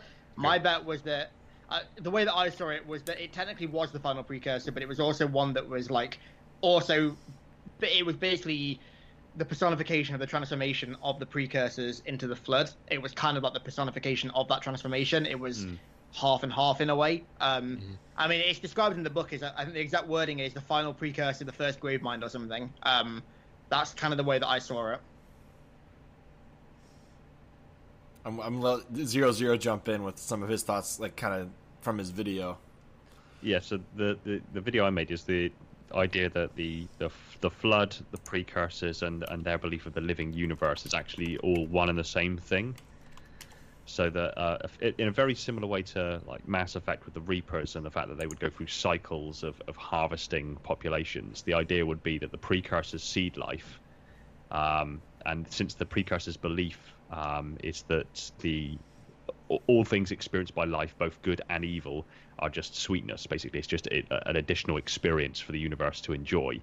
Then the idea would be that the flood are kind of the next stage of that cycle. The flood come and consume all of the life in the galaxy, and that feeds back into the living universe and almost gives the living universe sustenance, so to speak, and then the precursors return and seed life once more. I actually, I like that theory. I think I used to talk about that theory a while ago, actually, or something kind of similar to it. Definitely a lot less fleshed out. That like the precursors, in a way, still exist and still govern the galaxy, and they seed the galaxy in like this perpetual cycle. They seed the galaxy, have a bunch of species like advance through the technological tiers and everything, become civilized and advance as a species, and then they kind of unleash the flood on them, see how they fare. See if any of them survive, and then if none of them survive, they basically just restart it from scratch. So they make more species. They then send the flood on them again until they find one that can actually beat it. I always like that idea that it was like we were just one instance of one of the many cycles that the galaxy's been through and that the universe has been through, and that if we lose to the flood, it's like, okay, well, the board gets wiped clean and they start again. They make new species. You know, as far as like why would they do that? Is it because they actually don't know how to beat the flood either? And they're trying to test species to figure out like a way of defeating it. I realize that's not backed up with any of the novels, but the way I saw it is like Installation 00 is saying, it's like it gives the galaxy sweetness. It essentially just gives the galaxy something to kind of entertain it in a way, because obviously precursor neurophysics basically posits that everything is living, and by that extension, I always presume that because something is living, it can feel emotions, so it can enjoy something. So in a way, like the galaxy can enjoy the experience of having everything in it being consumed, as weird as that sounds. That's kind of the way that I saw it, and it was a way for them to like both kind of create the perfect species that could actually beat like the Flood, the ultimate threat, and also feed the galaxy, so to speak. We're getting kind of like SCP here by feeding the galaxy, but you know what I mean. That sort of thing. So I'm not gonna lie, I kind of had the thought process that the primordial being the last precursor, being a husk of what the precursors were. That it's described in the book as being like pieces of many species of like many different animal species, Forerunner pieces, or like just all kinds of different stuff was built into this creature, right? Tons of arms and ligaments and legs and stuff. It's like for it to be a precursor and also be what it is, it just seems kind of degraded, like significantly degraded. If it were a precursor, because it is combined with the Flood. Well, so the precursors didn't have just one form, did they? No, that's true. I'm sure it's posited somewhere that they were formless. They could change their shape and their form and their physiology at will. So having an amalgamation of different, so to speak, precursor forms would kind of work with what was described. Mm-hmm. That's a good point. I wasn't thinking about it that way. The more I'm not going to pretend to know a lot about the primordial and try and act like I do. The more and more I sit here and hear you guys talk about, the more and more I get terrified of them. I always thought the primordial was just the first precursor Flood, and then you're talking about how precursors had different forms, and I'm just sitting here like, I thought I knew a lot about Halo. It's really it's like half of this. This is awesome. It's just keep going. I'm enjoying this. Just keep going. I mean, the precursors are like the perfect Lovecraftian being. Like they are literally anything they kind of want to be, as like weak or powerful as they want. Theoretically, they can't. I mean, the reason, or at least a lot of the rumors as to why they let the Foreigners wipe them out, was they were literally just just baffled by the fact that one of their creations thought they were strong enough to do that, so they let them do it to see what would happen. It's like they are that powerful, they'll allow a species to wipe them out just because they're interested to see how they do it. It's certainly odd. Jesus Christ. Okay. I have very different hobbies, but okay. If my kids ever watch this, don't try it on me. So the thing that I found most intriguing, though, is given that we have the Born Stellar relation to the Chief, and we have the ring the Primordial was destroyed on, we have allegedly destroyed. We'll see if anything comes up out of the 343's back pocket, but and then we have the place where Mendicant and Bias and the Palace of Pain, all this stuff in the Forerunner Saga, the Forerunner Saga trilogy, could physically be there in some kind of a locked, the imprint. I can't remember the exact name, and my brain is not working right now. Gaesh, that's right, yeah. It could be in there, and he could see all of these things. So if they were to put all these memories in there, and the primordial secrets and all that stuff could actually be unveiled somehow, how would you want that to unfold? How would you want 343 to give us the rest of the answer to primordial? Or wouldn't you? It is never confirmed if Chief has Born Stellar's Gaesh or not. It's unless I'm missing something completely, it's never confirmed. There are a lot of parallels drawn. No, it's highly It's assumed. Okay. Yeah, I thought it was. That's like one of those. It's like the Halo theory. Like I've been hearing about this theory for God knows how long now. Like Chief has Born Stellar's imprint. It's like the theory for Halo. I guess it's just been like locked into my brain now that's it. Maybe. Yeah. I mean, it's the ramifications of that being true would definitely be cool. There'd be a lot of cool stuff that could happen. I mean, they could, if they wanted to retroactively kind of bend that librarian cutscene in Halo 4, I suppose they could kind of bend it so that she was activating the Gaesh in him, kind of. It it gets quite finicky because the lore for like geishas and stuff and imprints is still very underdeveloped, really. So like whether or not they could be activated at will is kind of something that we don't know. Get on it, Luke. I mean, maybe. You never know. It's one of those things that we don't know for sure, though, and we won't know for sure until 343 choose to do something about that. But yeah, the ramifications of that, if true, would be cool.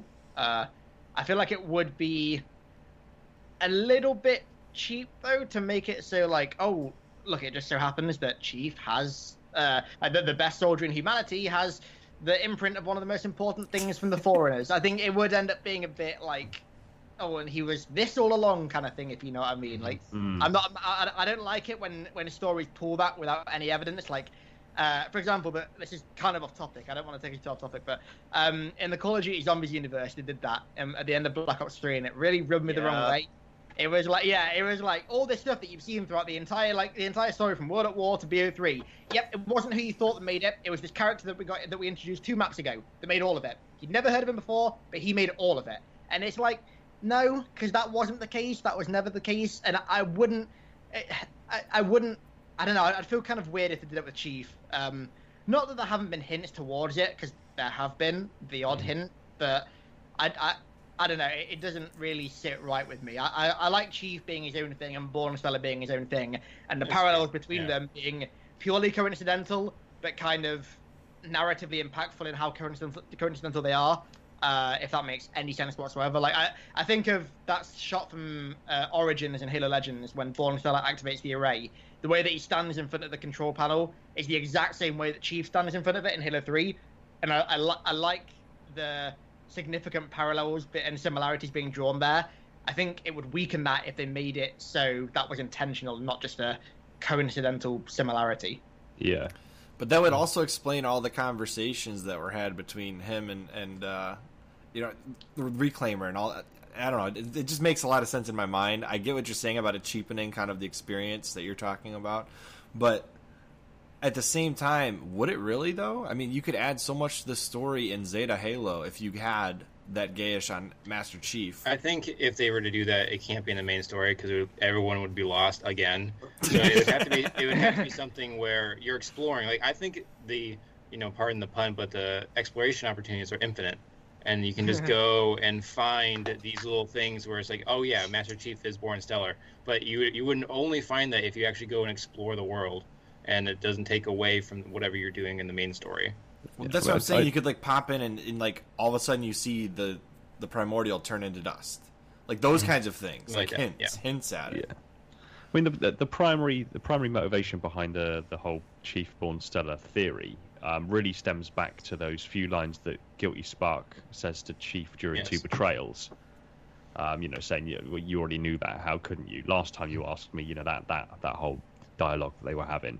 And really, aside from that, the only other hints that have been suggested or made to it have been, so again, 343 Guilty Spark calling him Reclaimer, or you are Forerunner, but this ring is mine, and aside from that, it's the Gravemind, and he only calls him Child of my enemy.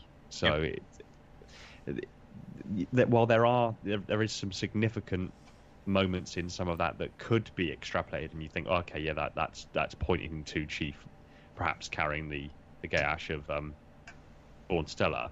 It's still loose enough to mean that it could just literally be through coincidence. But that's not to discredit the idea that we should be able to experience some of these pinnacle moments like you're seeing on the screen there with the video. That's actually some artwork that was made by a guy called I think Rythaze. I think I pronounced that right. But that moment of having Bornstella effectively interrogate the precursor, I'm all for being in Halo Infinite, going to a really obscure place in the middle of nowhere. It takes some trekking to get there, and you go through kind of almost like a flashback. I mean, it's a possibility, obviously, with the cutscene in Halo 5 that Chief's got a tenuous connection with the domain now. So in theory, there could be like almost kind of almost a telepathic kind of reliving of a moment in time that could take place. I'm all for something like that happening. That's a good point, actually. I kind of forgot about that. In that, like, his mind in a way is kind of linked to the domain now, and his being is linked. So they could do that, I suppose, if the domain kind of replayed like these events to him. That could work for sure. What scene does he have a connection to the domain? In Halo 5, right at that scene where the hunter, it's on I forgot the level now. When he sees Cortana. Yeah, that's it. Yeah. So the hunter bursts through the door, bashes the bridge. He falls down, and then he goes into this weird kind of esoteric realm. All right, so this is my point though. This has to be part of like the side missions, because like I was so confused during that scene. I had no idea that he was supposed to be like having a connection to the domain. So like I don't want the scene them. you're talking about? No, it's before the start of that clip. Start of that clip. Start of that video. It's when Right there you go. yeah, It's that one. it. When he There you falls go. down Yeah. the hunter. So that scene there is effectively it's heavily implied that that's happening within the domain, so to speak, or an aspect of the domain, or the domain is creating this environment in Chief's head. Hence why you can see him fall to the knee, and then it cuts away unceremoniously. That's great. There's he falls to the knee, and then he suddenly comes to, and he's still just on the floor with blue team around him, asking him if he's okay, and he's had this weird kind of blackout moment. We could have something like that explored in Halo Infinite, and then at least that ties together that little thread of narrative that like the librarian did something to him in Halo 4, which unlocked something. And I was pumped and ready for Chief to be like to come out of that and be like an unstoppable badass. I mean, he is anyway, but more so. Even more. And then nothing happened other than him being mildly immune to the composer. Then in Halo 5, you get that little scene where he has this kind of like brief discourse with the domain, and then in Halo Infinite, you could have him, the domain almost reaching out to him again and dropping him little bits of information about things that happened in the past, just as kind of side that would thread that narrative together quite nicely, I think. Yes, I agree. So other than what we've already discussed with the potential for seeing the Palaces of Pain, the Primordial, the Mendicant Bias potential tie-in with some terminals, all those good things we've already talked about, what do you guys think the chances are of Return of the Flood occurring? Maybe we see some Protograve mines, some captive ones. What do you guys think?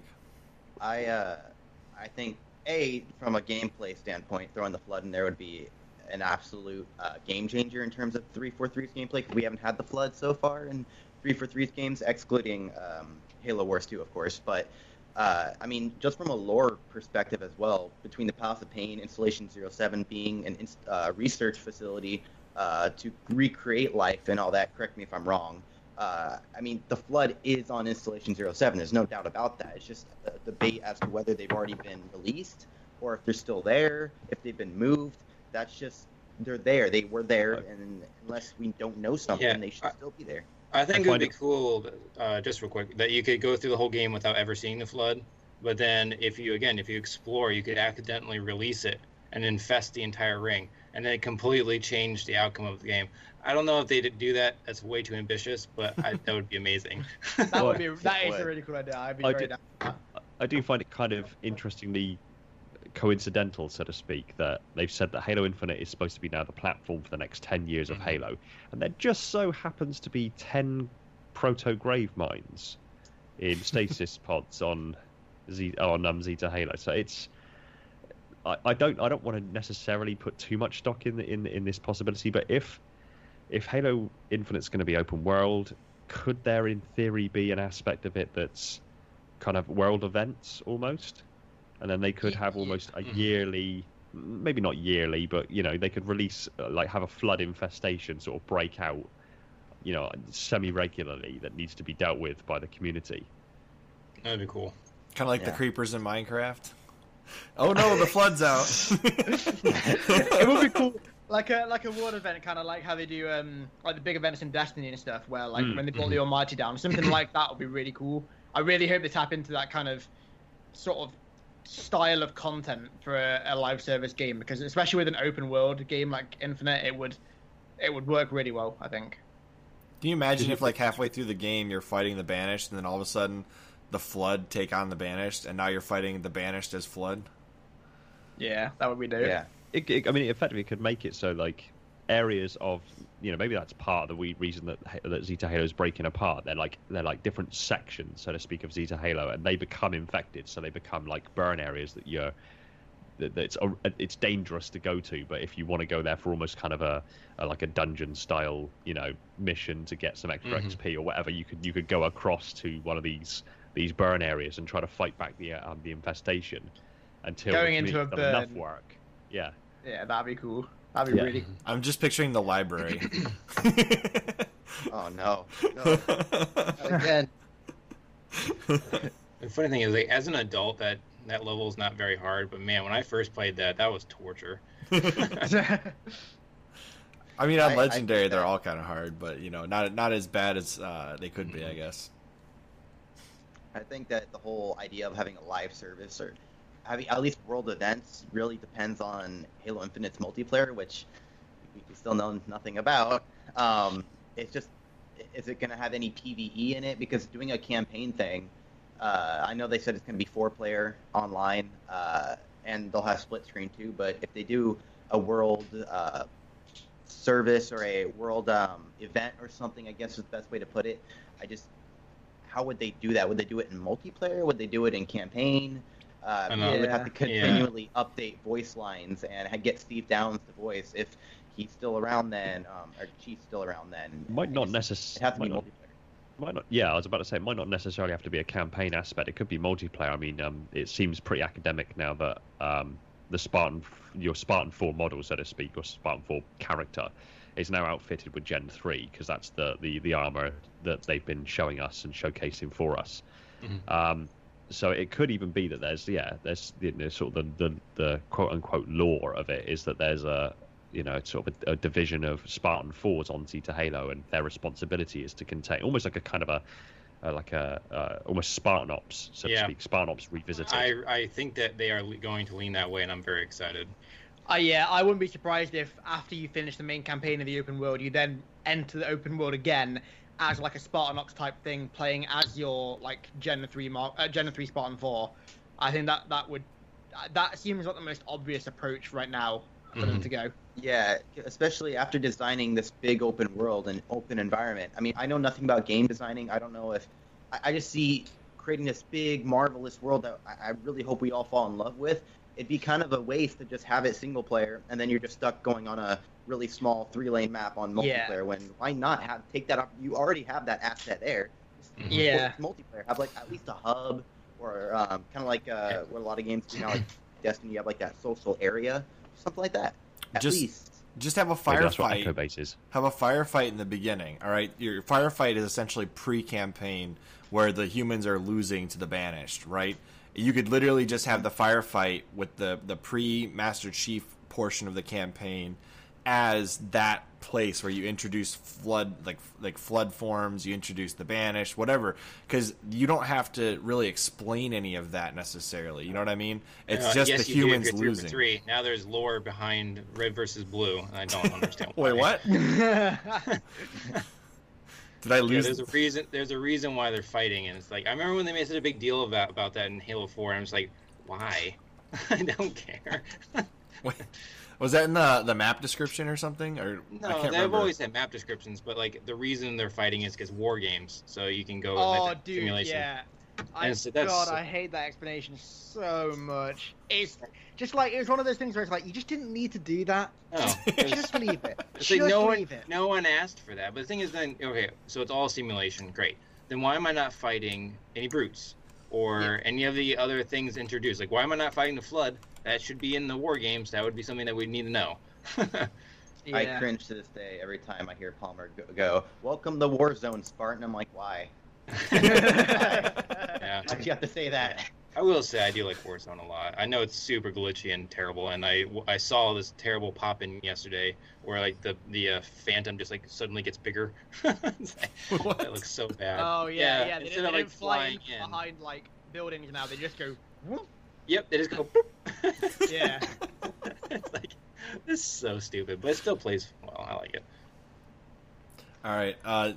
Any last thoughts on the Flood being on in Halo Infinite? Anything else you guys want to say?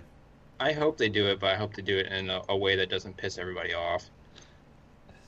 They need to take some cues from Halo CE and the way that the Flood was revealed in that. If they're going to reveal the Flood in Halo Infinite on Zeta Halo, it needs to don't put it on any of the box art. Don't tell us about it ahead of time. Don't give us trailers. Don't do anything like that. Just let us come across it in a really creepy, ethereal way.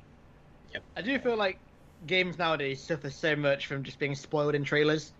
Like, so many games just have like the big turning point kind of just like at least hinted at or spoiled in trailers, and it sucks. Like, I wish we could go back to games being like CE or like Halo 2, where it's like in Halo CE you had no idea about the Flood, in Halo 2 you had no idea about the Arbiter.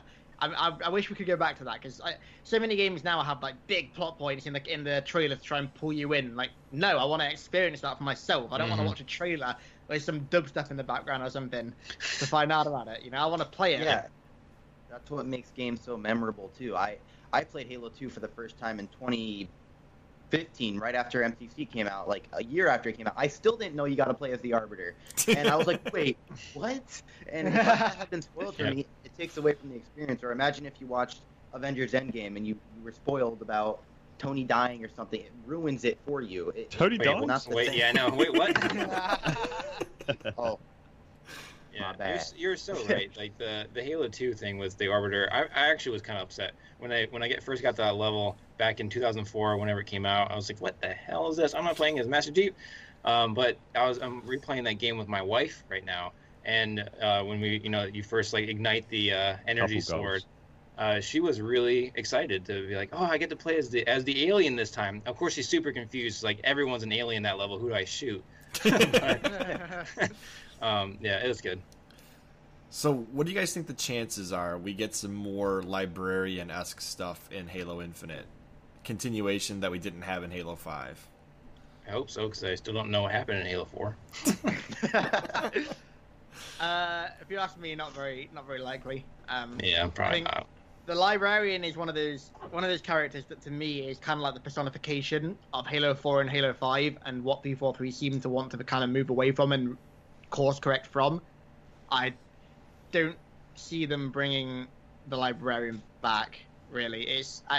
I think that she'll probably be in the game in some capacity. There'll be like a terminal, or like there'll be some sort of Easter egg or something that'll talk about her, but I wouldn't expect it to be like in Halo 4 or in Spartan Ops or Escalation or anything like that, where she's like, you actually see her imprint and you interact with her imprint. I don't think we're going to get anything like that. If I recall, the only imprint of the librarian that now exists was briefly on Earth, and then I'm sure she had a conversation with 3/4, well, CHRILLCAST technically, as his sort of Armiger form, and then didn't she leave for the Ark for Installation 00? I've not actually read Renegades. Okay, well I'll shut up. No, dude. I'm not bothered. I don't mind.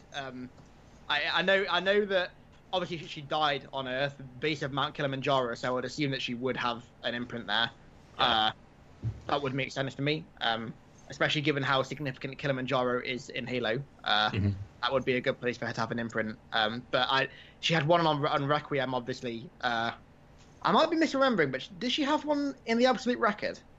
Or am I misremembering? I think the one in the Absolute Record that one may have actually gone to. I'm trying to remember the book now. It might have. I don't know if that particular, like, so to speak, fragment of her went to Mount Kilimanjaro, or whether there was already a fragment of her there. I can't recall exactly, but I might be wrong. I mean, that's Escalation. It's been a long time since I read Escalation. But I guess in my head, I'm just seeing, like, if somehow they bring the Bornstiller connection in, then the librarian would make sense to also be there to explain it somehow.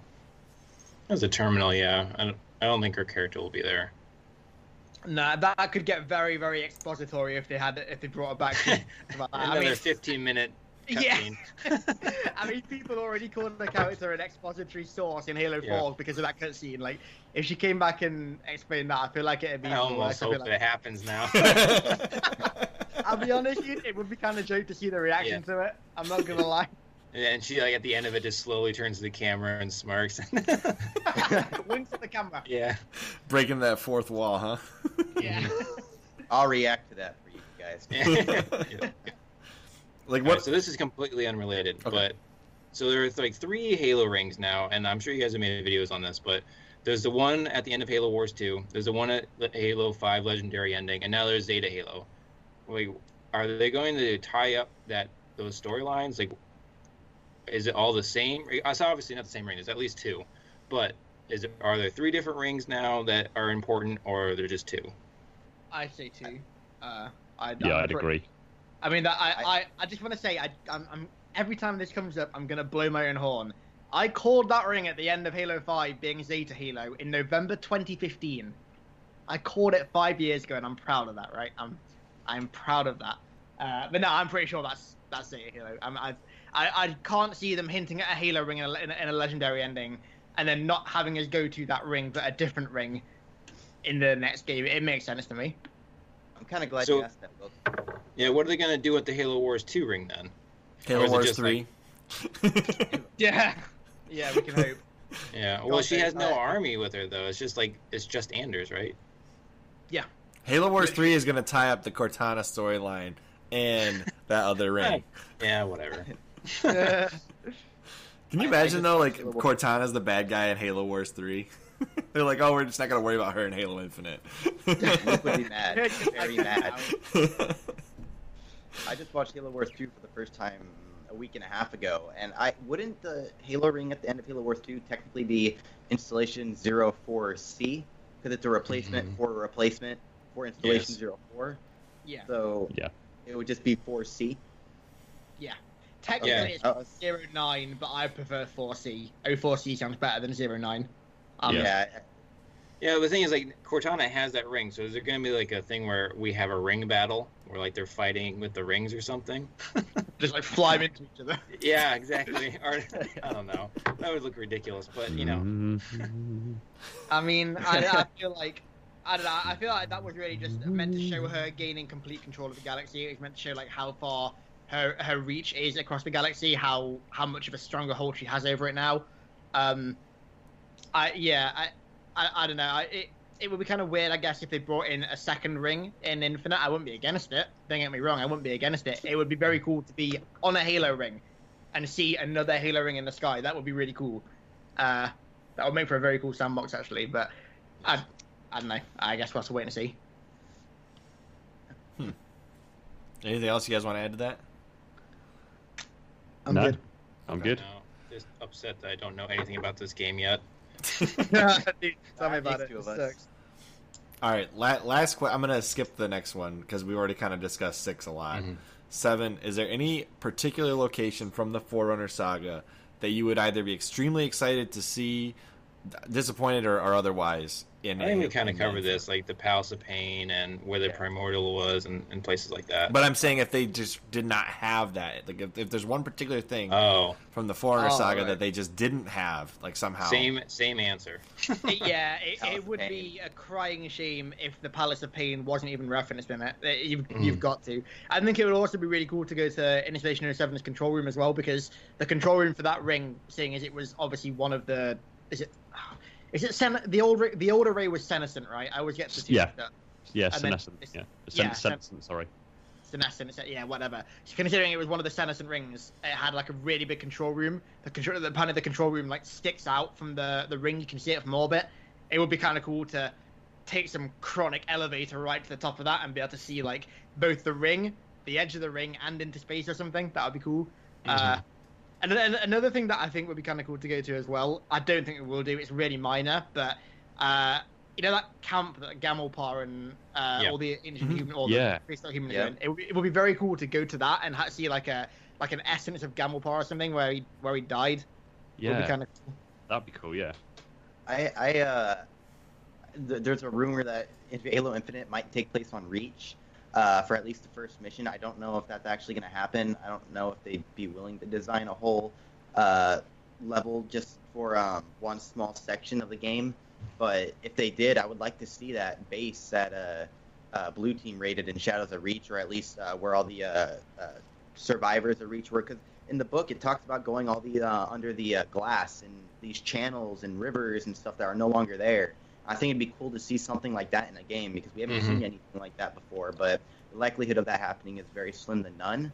But that's still something I think that would be a really cool way to pay off nostalgia and a story beat. So or a storyline. So I think that'd be really neat. I could definitely see them doing like a flashback mission on Reach or something. Honestly, it would be really cool to do like a flashback mission to Reach where they go into Castle Base and get the assets. And again, spoilers for Shadows of Reach here, but actually show us what the assets were. I mean, we kind of knew, but actually show us in game what they were because we still technically don't know what they were. Especially that thing in the lockbox from Sword Base. God knows what that is. It's a Mendicant Bias. What the go-to answer? Just Mendicant Bias.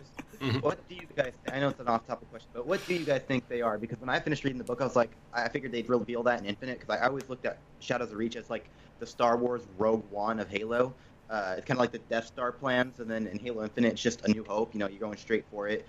You don't have that backstory yet unless you read Shadows of Reach. I don't know if that makes sense, but I don't know what you guys thought was in that those assets were, because I figured it was maybe another Cortana or a part of her, but the three things from the vats were brain samples of a horse's brain. I'm pretty sure because it's said in Station. You've done loads of videos about Horsey's journal. It was in a journal, wasn't it, where she had notes about the brain samples that she'd left on ice in the Castle Base.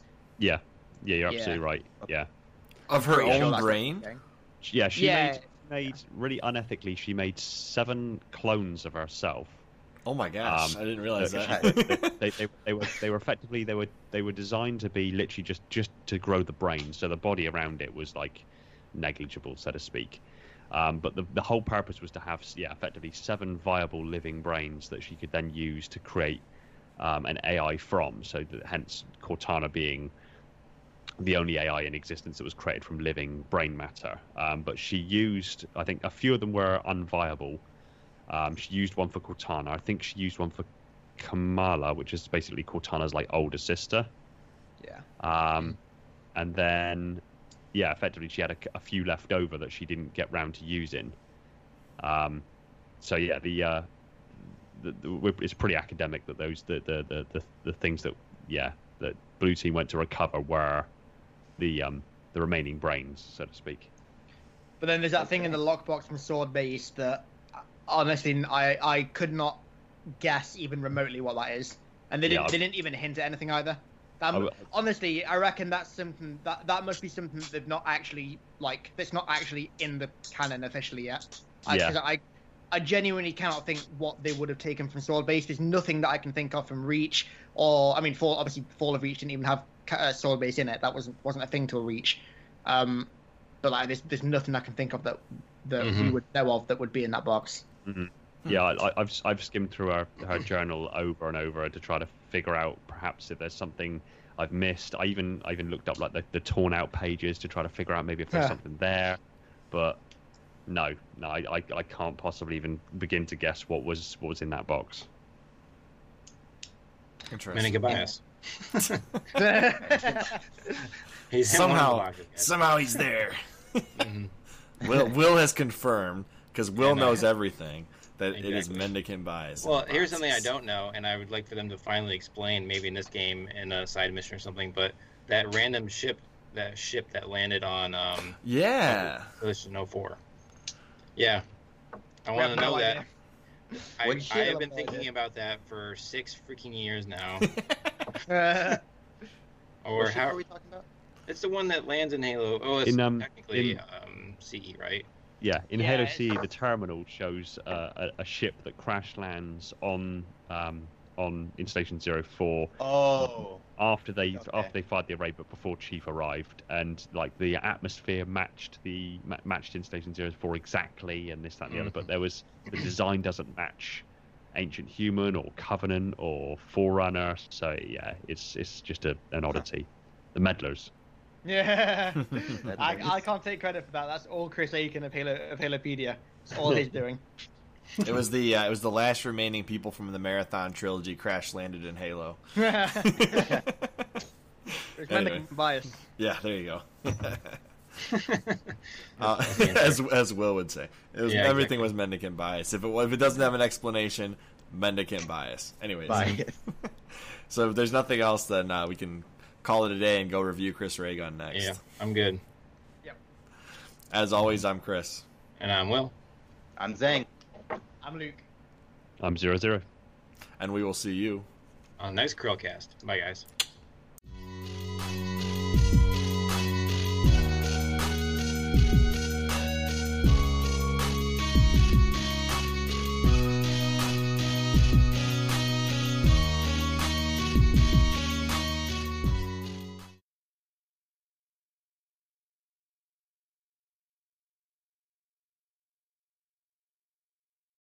This is the CHRILLCAST. I'm Chris. And I think I I'm scared Will with my clap there.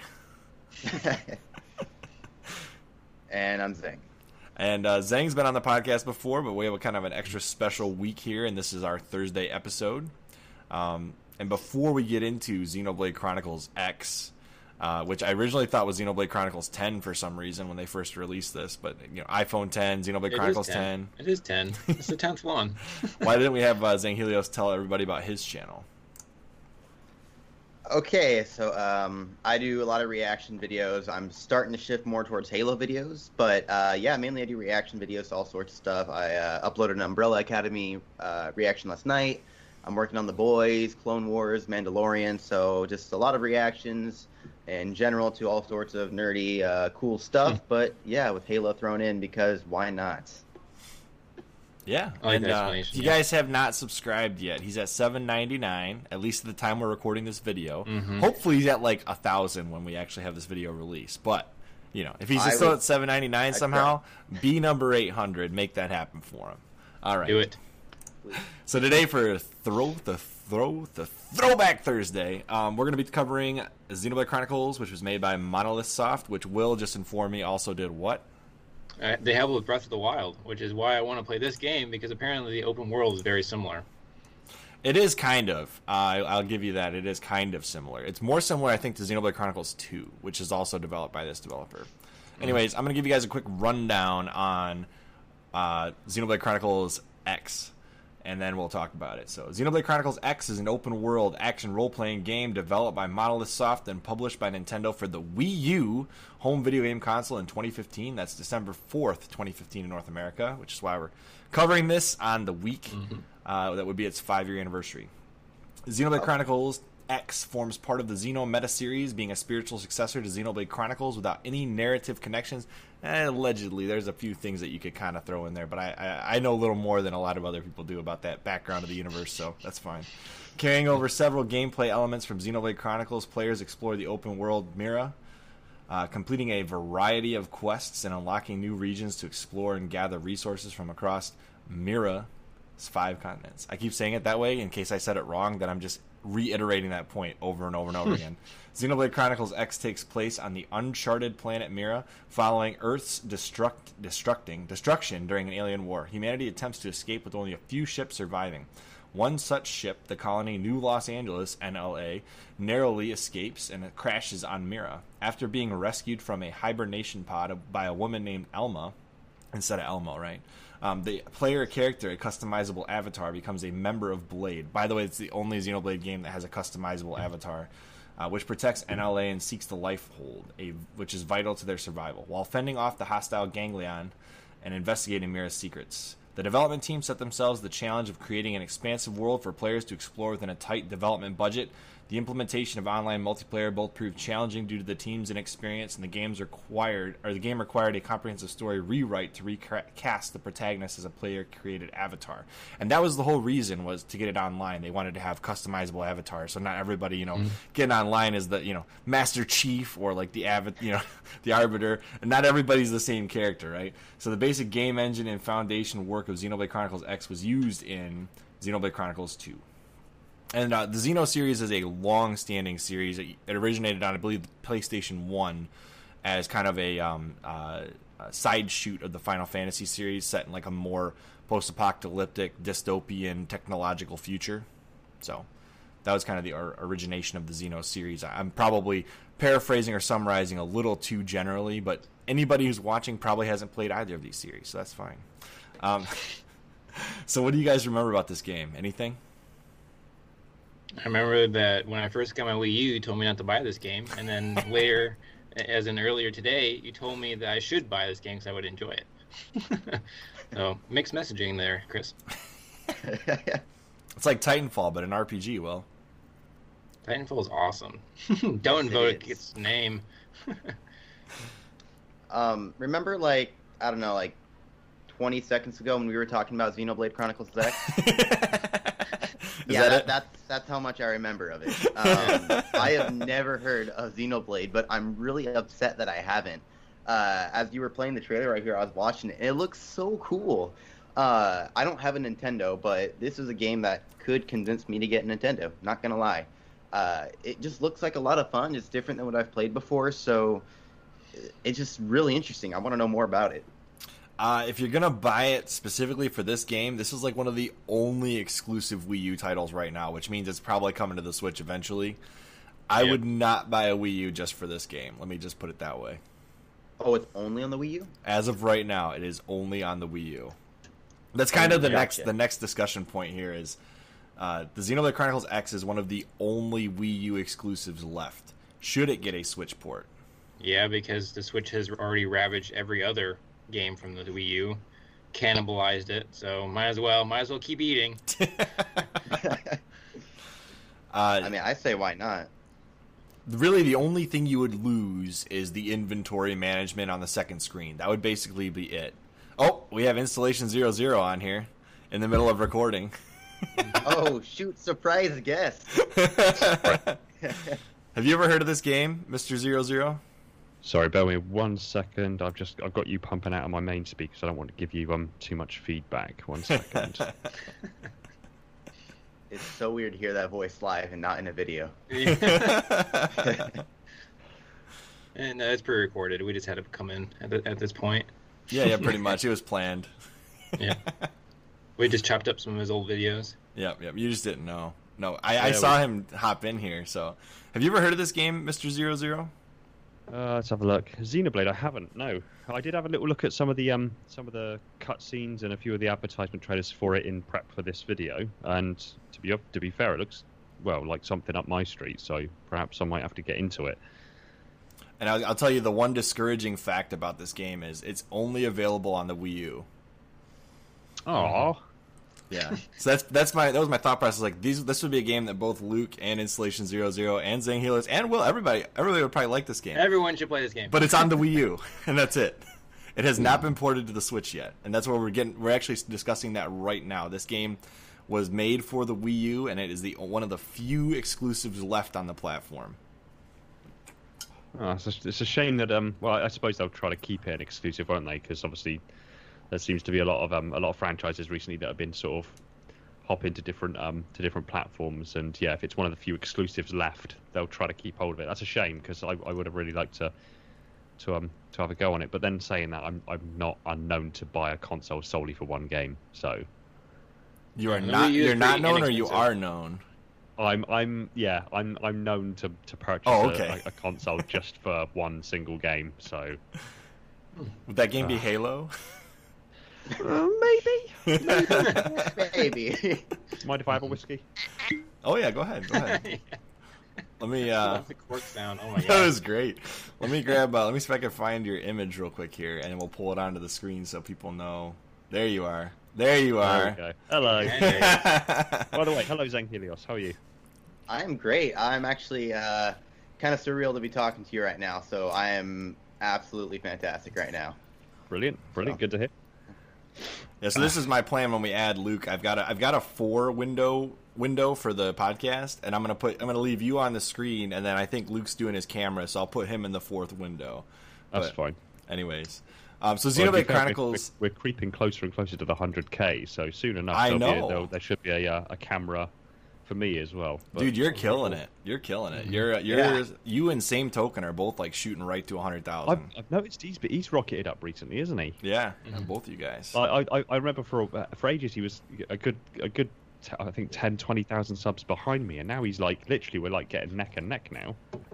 Yeah, we gotta step up your game. I was saying you guys need to do like a collaboration. That'd be awesome. We have spoken about it. Good. I would love to see that. We so he's obviously I hopped in and did like a little like appearance on his Halo 3 retrospective, and he's got another one coming up for ODST which he wants me in on. I think he's gonna get a couple of the other guys as well, but we have spoken about doing just something between us two because we seem to have kind of a similar take on things. So I mean, he's done some pretty detailed videos on the precursors and slip space, and so have I. So, yeah, there's a lot of overlap. Yeah, and saying that, I'm very excited about the video that comes out prior to this video that we're going to be recording later today, all about Forerunner Saga. So we are in the middle of recording this video, so I'll probably snip some of these parts out real quick. But that's fine. Yeah. Why don't you tell everybody about your channel, and I might splice that together later. That way, everybody knows who Mr. Installation00 is. Yeah, so I do Halo lore videos, and best known for my most detailed breakdowns, where I go into insane levels of detail on various things, all things Halo. And he's got this really awesome icon with the glowing eyeball, or rather glowing. I can't remember what that's called. Orb in the middle of his icon. It's pretty awesome. That's actually, if you zoom in, that's actually it's a blue version of the logo of my second channel. Is it really? Oh. Yeah.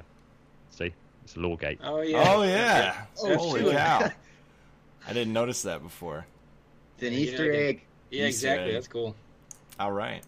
Well, now that you guys all know Installation00 is here, let's keep on with keeping on. I actually have this game. I might be the only person in this entire podcast that actually owns this game, and I've played the beginning of it. It plays physically like the original game, but it's got a little bit of a kind of a simplified menu versus the original game had a massive, massive menu. And this one didn't do a lot to simplify it, unlike Xenoblade Chronicles 2, which really brought it into a more simplified gameplay mechanics. But this game did simplify and streamline a lot of things, especially using the second screen of the Wii U gamepad. So you had inventory management and combat selection and all that on the gamepad, and you could do the map screen. All the pause menu things that you would normally get, the Wii U is great because you had that inventory management and second screen, which I love about the Wii U, and I still use the Wii U for games that have inventory management, like the 2 Zelda remakes. So this is a great game. If you have a Wii U and you don't have this game, it's like $20. You just need to go get it. Yes, that's one thing that really has bothered me about some games that I've played in the past, is if their inventory like menu is just like OTT cluttered, or just really like too many layers of depth to it. You need something just clean, concise, so you know what you got, where you need to go to get it, and so it's good to hear that they've simplified things, at least a little bit. You need to have an interactive menu like in Fable 3. Just kidding. That was terrible. That was the worst menu ever. Yeah. So the one thing that Chris just completely dismisses my comment. Like the one person who's probably played Fable 3 in here.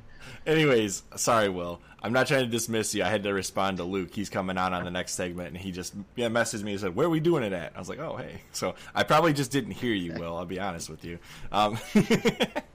The one thing about this game that's amazing, and something that I'm looking forward to but also a little nervous about on Halo Infinite, is the open world aspect of this. This world is like the biggest world in a game I have ever played in. Like, do you see how many different environments there are here?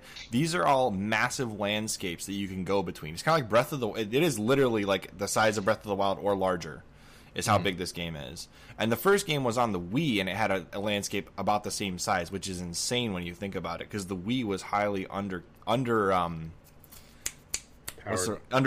It was highly underpowered when you look at a console, and even the Wii U was a power PC structure when everybody else was moving away from that. So that says to me that perhaps the game makes heavy use of procedural generation, so using an algorithm to actually generate the terrain as opposed to like physically storing the terrain. Well, I will say this: the enemies, yes, but the terrain itself doesn't change when you move from one area to the next. Okay. So it is a physically mapped out landscape. Yeah, I know that, like, even IGN's review of this game mentions the same thing about how it's like surprisingly gigantic for such a underpowered machine. Yep. And it's detailed, like it's not super barren. Absolutely. This game is super impressive, just like its predecessor.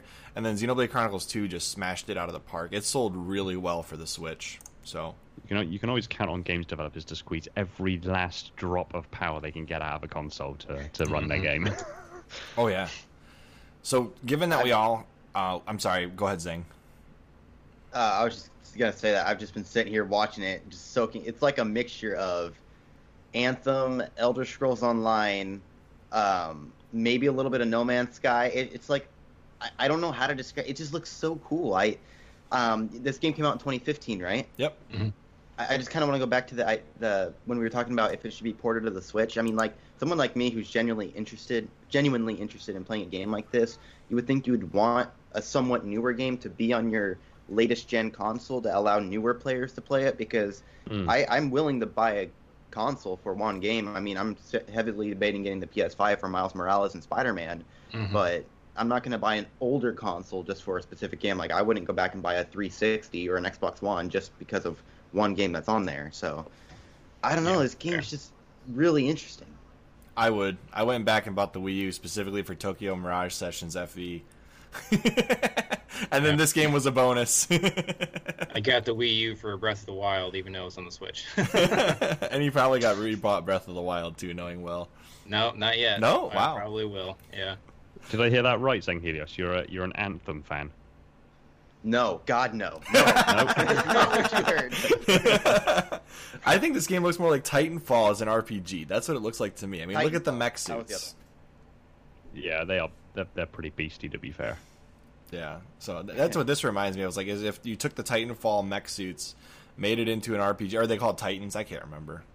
Yeah, they're called Titans. Okay, so you take the Titans from Titanfall 2 or Titanfall 1, and then made an RPG out of it, and threw Japanese art style in the mix, and there you go. Speaking of an interesting world with interesting lore, though, it'd be cool to get some lore videos on Titanfall. Just saying. Lorecore multiverse? Huh? Lorecore might have to look at it then. Yeah. There you go. That's definitely there a world freaking that's... dinosaurs in it, so I mean, it's got to be pretty interesting. I need to go play Titanfall 2 now. That's what I just heard. I'll see you guys later. I'll be right back. Anyway, the last thing I wanted to kind of talk about, since I'm pretty much the only one I think that has played this game. Is that correct? Nobody else has touched it? Okay. I've not managed to play it. All right, so the last thing I want to say is, like, what do you guys think happens to these obscure, or not even really obscure, but, like, these franchises that get left behind on a console and never get ported? Like, oh, people forget about it. There's, like, thousands of, or at least hundreds of examples of over past generations where it's a fantastic game. Like, you know, people enjoyed it even at the time, but for whatever reason, it didn't get ported. There's no sequels, and people just forgot about it and gets locked into an older system. And then there's generations that go by that, you know, it just fades into obscurity because no one's playing it. I suppose it would depend upon the way in which the game was developed. So with like standalone games developers like the likes of 343 Industries and Bungie, they depend upon their franchise continued success for their revenue. Meanwhile, if a game is actually developed by, say, Nintendo for the Nintendo Wii, they're not really as dependent upon that one particular game franchise for their revenue stream. So if they just if they weigh it up and think, well, this one didn't perform as well as some of the other ones, and then they port the better ones, that to them they're not losing out. It just leaves a large portion of the fan base for that older game behind, and kind of thinking, well, you know, why didn't you carry that over? Mm-hmm. Yeah, there's a lot of things that Nintendo does I don't understand, because to your point, I'm sure they didn't lose any money, but they could make more money by giving it to us. So I don't understand why they won't just do it. Well, they did do Xenoblade Chronicles Definitive Edition, so there are people speculating that they're waiting until the Switch Pro or the Switch 2 to re-release this game.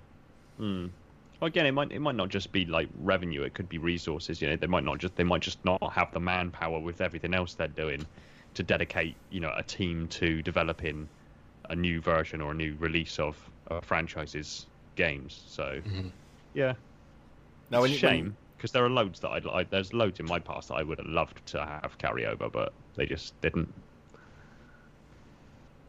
I guess you can kind of go ahead. I was just gonna say, so the way I look at this game, right? So Xenoblade Chronicles, the first game, got ported to the Switch, and then Xenoblade Chronicles 2 came to the Switch, and that's it. That's some kind of continuation in those two stories, but it's not like super continuous. It's like kind of like barely continuous. But there are a lot of franchises where there's kind of like that dark horse game that's different than the rest of them, and then like those don't get ported necessarily. Like for example, Zelda 2, that's never been remade. Like this game is kind of the dark horse of the Xenoblade Chronicles games. It's different enough from the other two that it kind of stands out. So it's a little more niche. There's less people that are into these mech suits. Like this is what the Xeno Saga series was kind of more like, was with the robot mech suits, Titan suits, whatever you want to call them. And so this was more akin to the Xeno Saga, which came out on the PS1, versus the more what they've done with Xenoblade. Like I'll show you what the difference in the art style is. It's very jarring when you look at this versus Xenoblade Chronicles Definitive Edition or like Xenoblade Chronicles 2. They're very different games, and so when you have a game that's so different, stands out like that, if it doesn't sell well, it's almost like they can just leave that in the past. And that's kind of what I was getting at, was some series are very popular, but when you have that one that kind of sticks out, that's different, that didn't sell well, they just kind of leave it behind, you know? Like, it's kind of weird. Like, do you see how it's so different? You've got the swords, you've got more of the... it does still have the robots and stuff, but... Yeah, it seems much more like sort of, fantasy style art direction as opposed to the previous, which was it was much more like almost gritty, so to speak. I mean, it's still got those fantasy like sort of influences. But there's a lot more grit and a lot more not realism, but realism, so to speak, to it. So that was all I was trying to get out with that. Is there anything else you guys wanted to say about that? Oh, I forgot. There's these two giant godlike creatures that are the actual world in the first game that they live on. Is that Cloud? You may wait. Cloud's Final Fantasy, right? It's a okay. I'm thinking someone else then. He's in Smash Bros. If you asking if he's in Smash Bros, then yes. The answer is yes. I can't remember if his name's Cloud. That's where or I not, think though. I know him from. It's Final Fantasy 7, right? Yeah, I think I Cloud's might be totally wrong on this, but someone's gonna correct me on that. It is 7. It is 7. Someone. Anyways, they kind of look a little bit alike, but not enough that I would. If I saw them side by side, I would not mistake them. But given the short period of time you've had to look at this screen, I can see how you would mistake him for Cloud. I'll give you the credit on that one. I just played Super Smash Bros. For like probably 15 minutes one time. I was like, hey, I think I know you. Anyway, I think we can end this segment because Luke's getting ready to hop on anyways, and we're going to record a whole bunch of stuff about Forerunner Saga, and you're going to see this out of order with me describing it the day after it happens. That's fine. Anyways, as always, I'm Chris. And I'm Will. And I'm Corbin. Zang, whatever you want to call me. And I'm Installation00. And we will see you all on the next CHRILLCAST.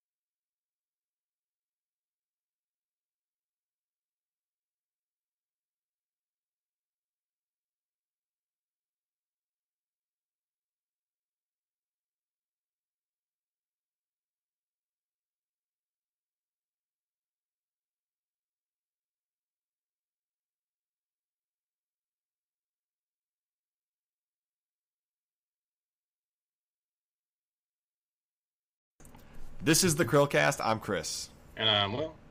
I'm Zeng. And I'm 00.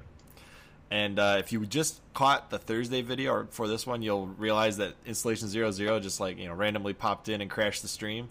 But he's also in Monday through Wednesday, and we did some really great videos with him and HIDDENXPERIA. So go watch those if you're on the last video this week and somehow didn't watch those. So, anyways, Zang, tell everybody about your channel. So I do reaction videos to all sorts of stuff.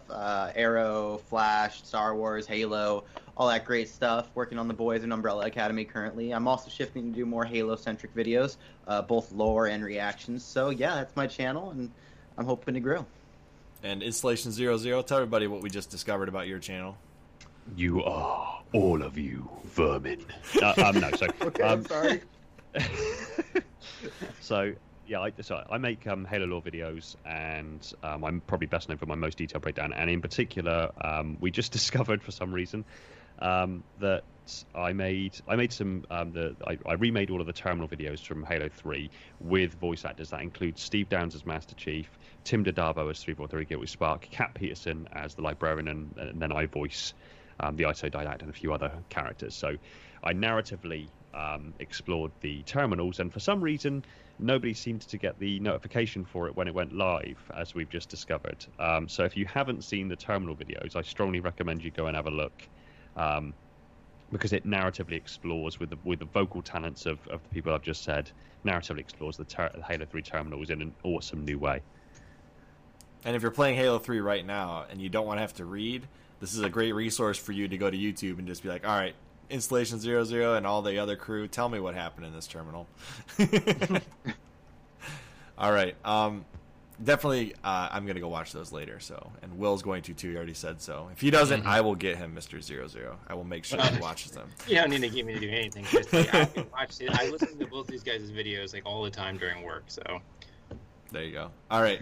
So today we're not here to talk about Halo for once this week. It's not about Halo, and it's not about Xenoblade Chronicles either.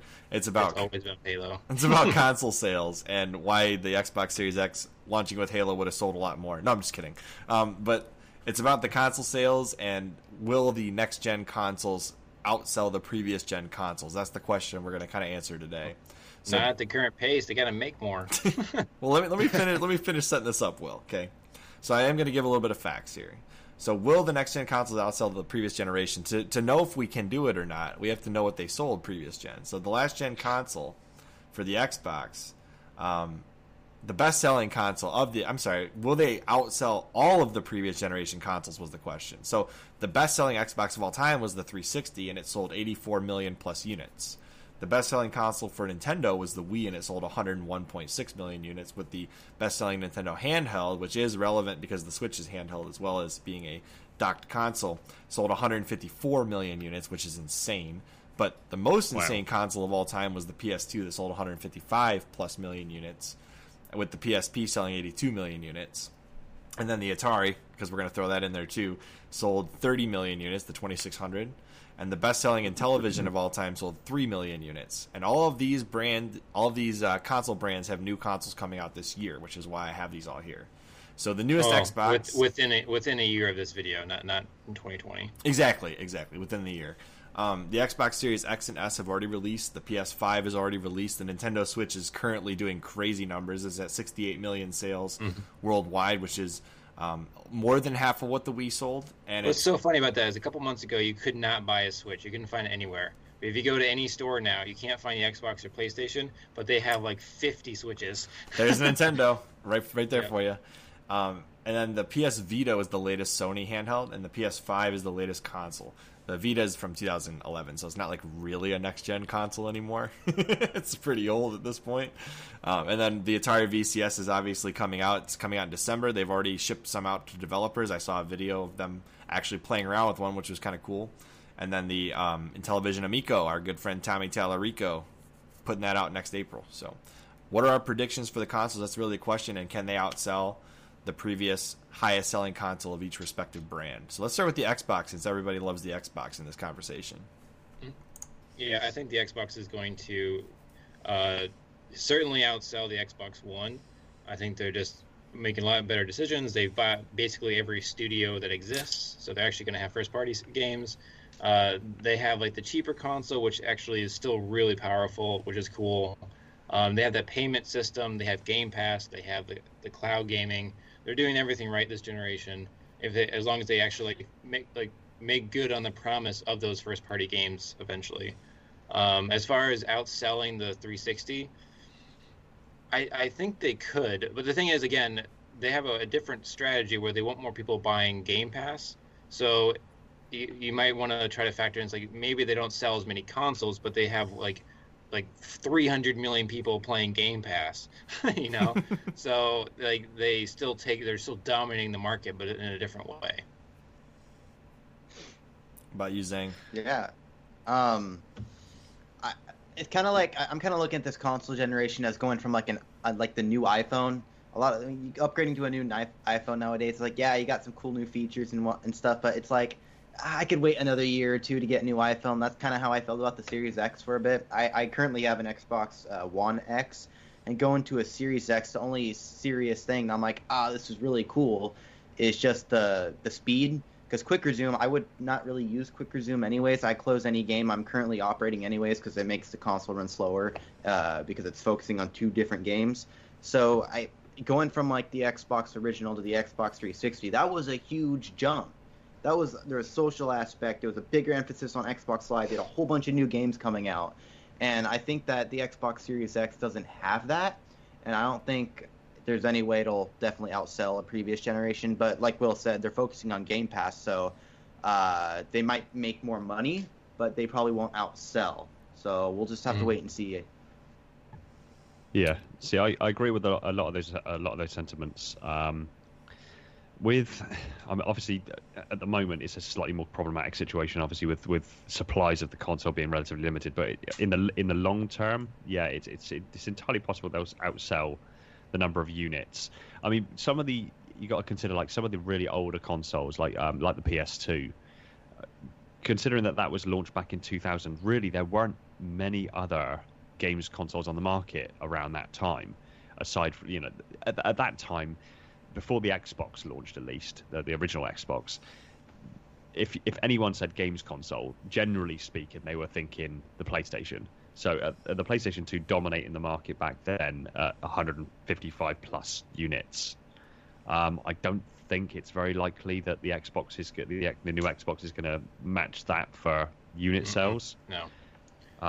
But once they get over these issues at the moment with supply and demand, I think with how much is going right for the Xbox at the moment, and how much Microsoft have diversified their sort of business model, and they've branched out, and they're utilizing PC as another way to go about getting their content out. They've got the xCloud. They've got, as Will said, they're doing everything right this time around. There's a good chance, with a little bit more time and a little bit more in the way of actual supply, so to speak. There's a good chance they could outsell the Xbox One and the 360. And with a console at $300 with the Xbox Series S, that could be a great holiday seller, especially next year if they have a Halo-themed one. Can you imagine? Yeah. Well, it's a great way of people who like PlayStation more to get into the Xbox ecosystem, because you do the payment system where you buy the Xbox, you have the payment system, and you still get Game Pass. So you have access to all of the first-party games across multiple generations. And that's the thing, is like that's why I have a hard time getting into PlayStation, is because I would have to rebuy all those games, whereas with Xbox I would have them just for free, essentially. The other thing I found out Sony did that was really smart, that I hope Microsoft implements as well, is Sony actually included PS5 Remote Play as an app on the PS4. So if you already have a PS4 and you have a PS5 hooked up downstairs in your house, and you have a PS4 upstairs in your bedroom, you want a game before you go to bed, that is an amazing option. The thing is that that's a moot point for the Xbox, because you already have the xCloud. So but do you have it on Xbox One? That's the question. What do you mean? Yeah. Yes. I mean, you can use your Xbox as a booster or whatever. But no, that's you're not understanding me, Will. If you can play Xbox Series X games in the future via xCloud on the Xbox One, that's what I'm saying. Not the current games. Oh, I see. So I see. You mean like If they continue to support the Xbox One I via think xCloud that going forward. I'm sure there's a way you can finagle it where you just play it on the TV because you can't you cast it already from the game or the xCloud? I'm not sure. I know you can with like an Apple TV or like a streaming stick or something like that. I'm saying they should continue to give utility to the Xbox One via xCloud. I totally agree with you. I think they probably will. I mean, they're still sort of supporting the 360. They still get free games for it every month, which is kind of crazy to me. Yeah. So that was my only comment there. Sorry, go ahead. I would just unplug it and move it to upstairs. That's what I do. Well, if you're not going to keep multiple consoles, sure, but I always end up keeping the previous gen consoles instead. I will probably trade in my Xbox One X if I get a Series X, because at that point it is very redundant. The only reason why I have the older consoles is because there's still games that I can't play that I want to play on the older ones. But with the Series X, it literally plays every single game I have, so I don't see a reason to keep the One X. Yeah, because the OG Xbox games, they're still plenty locked out from being playable on the Xbox One X and the Series X. And then the Xbox 360, although there's a vast library of Xbox 360 games that will play on the Xbox One and the Series X, there are still games that are locked out on that gen too. But there's literally full compatibility with the Xbox One, excluding one set of games I'll tell you about in a minute, Will. But the Kinect games, which I'm never going to play. I have the Kinect and the Kinect games, so I will be keeping my Xbox One. Thank you very much. Yeah. There's a reason why I didn't get the Xbox until the Kinect was no longer in the bundle, but clearly, if they don't put a Kinect on the Xbox One Series X, they will not outsell the Xbox One. Yeah, exactly. So I guess we can move on to the Nintendo. Do you guys think the Switch will surpass the Wii and long shot the DS? I think it will. I don't know about the DS. I think it will overshoot the Wii because they're going to update it like the handhelds. So like, is that DS? Is that just the base DS, or is that all the different versions? All the versions of the DS. Yeah. So they're going to do the same thing with the Switch. So you have the Switch, you have the Switch Lite. You're going to have that Switch HD. I'm sure there's going to be a Switch XL at some point. So they have a winning platform, and I think they're only going to make micro improvements as far as like power, and they're going to keep selling it just like the hand. It's selling like a handheld, so I think it's going to surpass the Wii. Honestly, I've never been a big Nintendo fan. There aren't really many games I play other than maybe Smash Bros. At a friend's house or something every once in a while. So I don't really know much about Nintendo or the hype around it. But based on what I've heard about the Switch and how hyped people were when it came out, I can really see it outselling the previous gen, especially since, from what I've heard anyways, going from the Switch to the previous gen, which was the Wii U, correct me if I'm wrong, it's a much bigger step just because you have the handheld option, you have the docked option, you have the controllers, and I think that's a really neat idea. It's a really creative and original one as well. So I think that it's definitely possible and actually probable that they will sell out the previous generation. Yeah, go on. I think, given that a lot of our technology nowadays is becoming more and more mobile, the fact that we're carrying around, like phones in our pockets that are stronger and more powerful in processing power than many of our older home computers just 5 years ago. Nintendo have got onto a winning recipe in having a console that's got heavy support from content creators to start with. So there's loads of games coming out on it as a platform. You've got that mobility as part of its sort of key selling point, but also the fact that it's a highly adaptable kind of modular games console that can be used, it can be docked, it can be utilized in a more standalone fashion. It means that because it's got more use case, it's going to have a higher popularity among practically every age range. So it's almost an inevitability that it's going to outsell the Wii, simply because of that modularity and that it can be used in a much larger basis than any console, at least of the Nintendo line, in quite a few years. So, yeah, in the grand scheme of things, it's an inevitability. I think that it's going to outsell the Wii, and really, with at least to my knowledge, I think xCloud is practically the only other situation where a big console developer has taken a step to make gaming more mobile in that regard. And even then, the fact that it's kind of they're still selling the Xbox Series X as its own big standalone product. Having that mobility built into the very ethos of the Switch is playing to their advantage, and yeah, it's just going to continue to grow. And as they add, like Will said, small iterative developments in its definition, in its size, in its processing power, it's just going to continue to dominate. Yeah. So I guess I'll follow that up with, I really don't think it'll pass.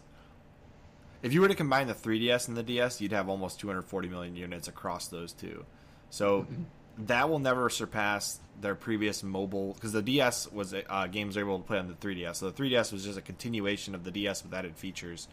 And in my opinion, they're kind of the same family. But the Switch on its own, depending on how they market it, like if the next Switch is just like a 3DS of the Switch, where it's just like the next iteration of the Switch as opposed to a full-blown different thing, then I think it will eventually pass the DS and the 3DS. But if they move on to like the next generation console, not the Switch, but the next thing, then no, the Switch is done after about the passing the Wii, it'll probably be done. You know what I mean? So it depends on if they move on or if they iterate. Is that breaking point? Do they go this way or somewhere else? Yeah, well, you never know. There's always a third option where Nintendo just does something ridiculously crazy. Fair enough. Virtual Boy 2. I wouldn't be surprised. Yeah. Oh my gosh. Nintendo VR reimagined. Oh, speaking of which, I think that VR, I have VR, and I think it is truly incredible. The technology is still young, but I think if the next gen, like for example, if the new Xbox Series X had a bigger focus on VR, I think that would have been a much more incentive, a much better incentive to upgrade from the One X. And I think that these newer generations, especially since there's nowhere really left to go in terms of like upgrading the processing power or the frame cap or something, I think VR is the next step. Because I don't know if you guys have ever done VR before, but it's really incredible. I will never play Minecraft or No Man's Sky or Star Wars the same ever again. It's just, or even Halo. There is a Halo VR game. It's in pancake mode, but we don't, whatever. I think that these consoles need to focus on this type of niche if they want to outsell previous generations. So I'm glad you brought up VR. I almost forgot about that. I mean, I'm quite surprised, really, given that a lot of these games console manufacturers are toying with their own virtual reality systems. I mean, Microsoft is obviously, they've been playing with the Microsoft HoloLens for quite a long while. I'm surprised, really, that they haven't made like a kind of a light version, so to speak, of the HoloLens. Not necessarily all guns blazing, but yeah, made a VR headset of the HoloLens that could ship with the console, with it, or at least is compatible with the console. Maybe it will launch at a later date, and then grant the new series of consoles, this VR capability. That would be quite a significant move in the right direction, especially if you implement that alongside xCloud. Yeah. The Legendary Edition of Infinite is going to come with a Halo Master Chief helmet that has VR built into it. No. Yeah. Oh yeah. Oh, man. It could even be. I mean, it could. I'm surprised. I'm surprised that there hasn't been. I suppose there are some limitations, but I'm surprised there hasn't been more work and more interest in developing augmented reality, as opposed to just I think that's virtual reality. I would prefer that anyway, because I would love to be able to like go outside with Halo and like all the trees and stuff just turn into like trees on the Halo ring, and the Covenant are popping up behind it. That would be so cool. I get to go outside. Ready Player One. So let's talk about a console that is shipping with a VR. The PlayStation 5 has the ability to link with the Sony PlayStation VR.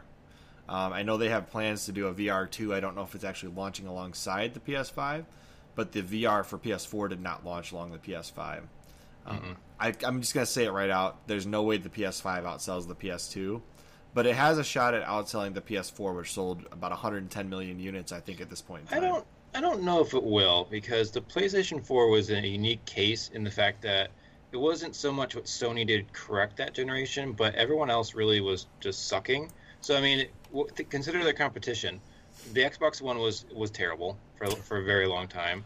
Then the Nintendo system was the Wii U, which was also terrible. So if you are like a serious gamer or someone who's like casually just wants to play third-party games or the Sony games, the really only option was the PS4, which I think is partially fueled why it sold so well.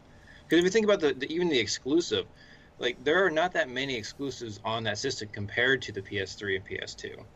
So it's not like they went bonkers with more exclusives. They just had them, whereas like the Xbox didn't.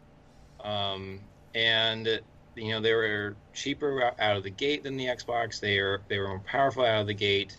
But I mean, as far as being user friendly and also like customer friendly, I mean, PlayStation in general, Sony in general, was not super friendly this generation. They locked cross-play between different consoles. They didn't have any backwards compatibility. You had to rebuy all your games, and then various other things. So I think it was more of a reaction to their competition than them themselves. I don't know if the PS5 is going to be able to recreate that magic formula. Check out this snapshot in 2017. In 2017, the PS4 had sold 54 million units. That means we've sold another 50 million units in the last 3 years. And then the Wii U 13.6, it never climbed much above that. And then the Xbox One was sitting at 26 million. I believe it surpassed 50 million, but I think the Switch has outsold it already. Yeah, it's over 50 million, but the Switch has already passed it. Yeah. So what about you, Zeng? What do you think about the PS5? PS5 is big, and the fact that you can't fit it... No, I'm just kidding. The PS5, it's a console that really gets me excited. I used to not ever be interested in PlayStation. I had a PlayStation 2 when I was a kid, but the PlayStation 5 is something I'm like, oh, you've got me interested. The games are phenomenal, and the games that aren't even out yet look phenomenal, like God of War Ragnarok and the new Horizon Zero Dawn game. All those games look really fantastic. And on the Xbox side, I'm like, Halo. All right, let's go. And I'm like, what else do we got? Halo, okay. You got Fable. How dare you forget Fable? I have never... Hold on. I have not played Fable yet, and that was supposed to be a surprise, but I'm going to be reacting to all the Fables in a few months, so I'm really excited for that. But that's going to be interesting, because those games are super goofy.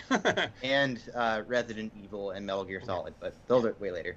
But anyways, the PS5 is a console that has the games. It's a console that I know will not sell the PS4, but I think it'll get to a point. It'll probably outsell the Xbox Series X. I think it already is. I think it will. And this isn't a console wars debate or anything. It is what it is. It's factual. That doesn't say the Xbox Series X is bad or worse than the PS5, but I definitely think in terms of sales, the PS5 definitely has a chance to get to a really good place for Sony as a company, and to maybe even make I don't want to say a spin-off console, but like like PS4 had a PS4 Pro. PS5 could do something like that and make another cheaper model like years down the line. So who knows? But as for it outselling previous generations, definitely not the PS2. It might get close to the PS4, but I don't know if it'll outsell the PS4. We'll see. Yeah, I agree with a lot of those sentiments. I mean, again, I had a PS when I was much younger. Then the Xbox came out, and that kind of stole my heart. But since seeing the new PS5, and in particular, I'm glad you mentioned it, God of War. Seeing God of War Ragnarok on it, that's got my head turning, and it is bringing the distinct possibility that it might be time for me to jump back into the PlayStation market. If nothing else for God of War. There's something about Kratos. He's just boy. It's just as far as out. I agree with the sentiment that as far as outselling the PS2, probably not going to happen. But outselling the PS4, yeah. outselling some of. I mean, it's like you say, it's already outselling the Xbox.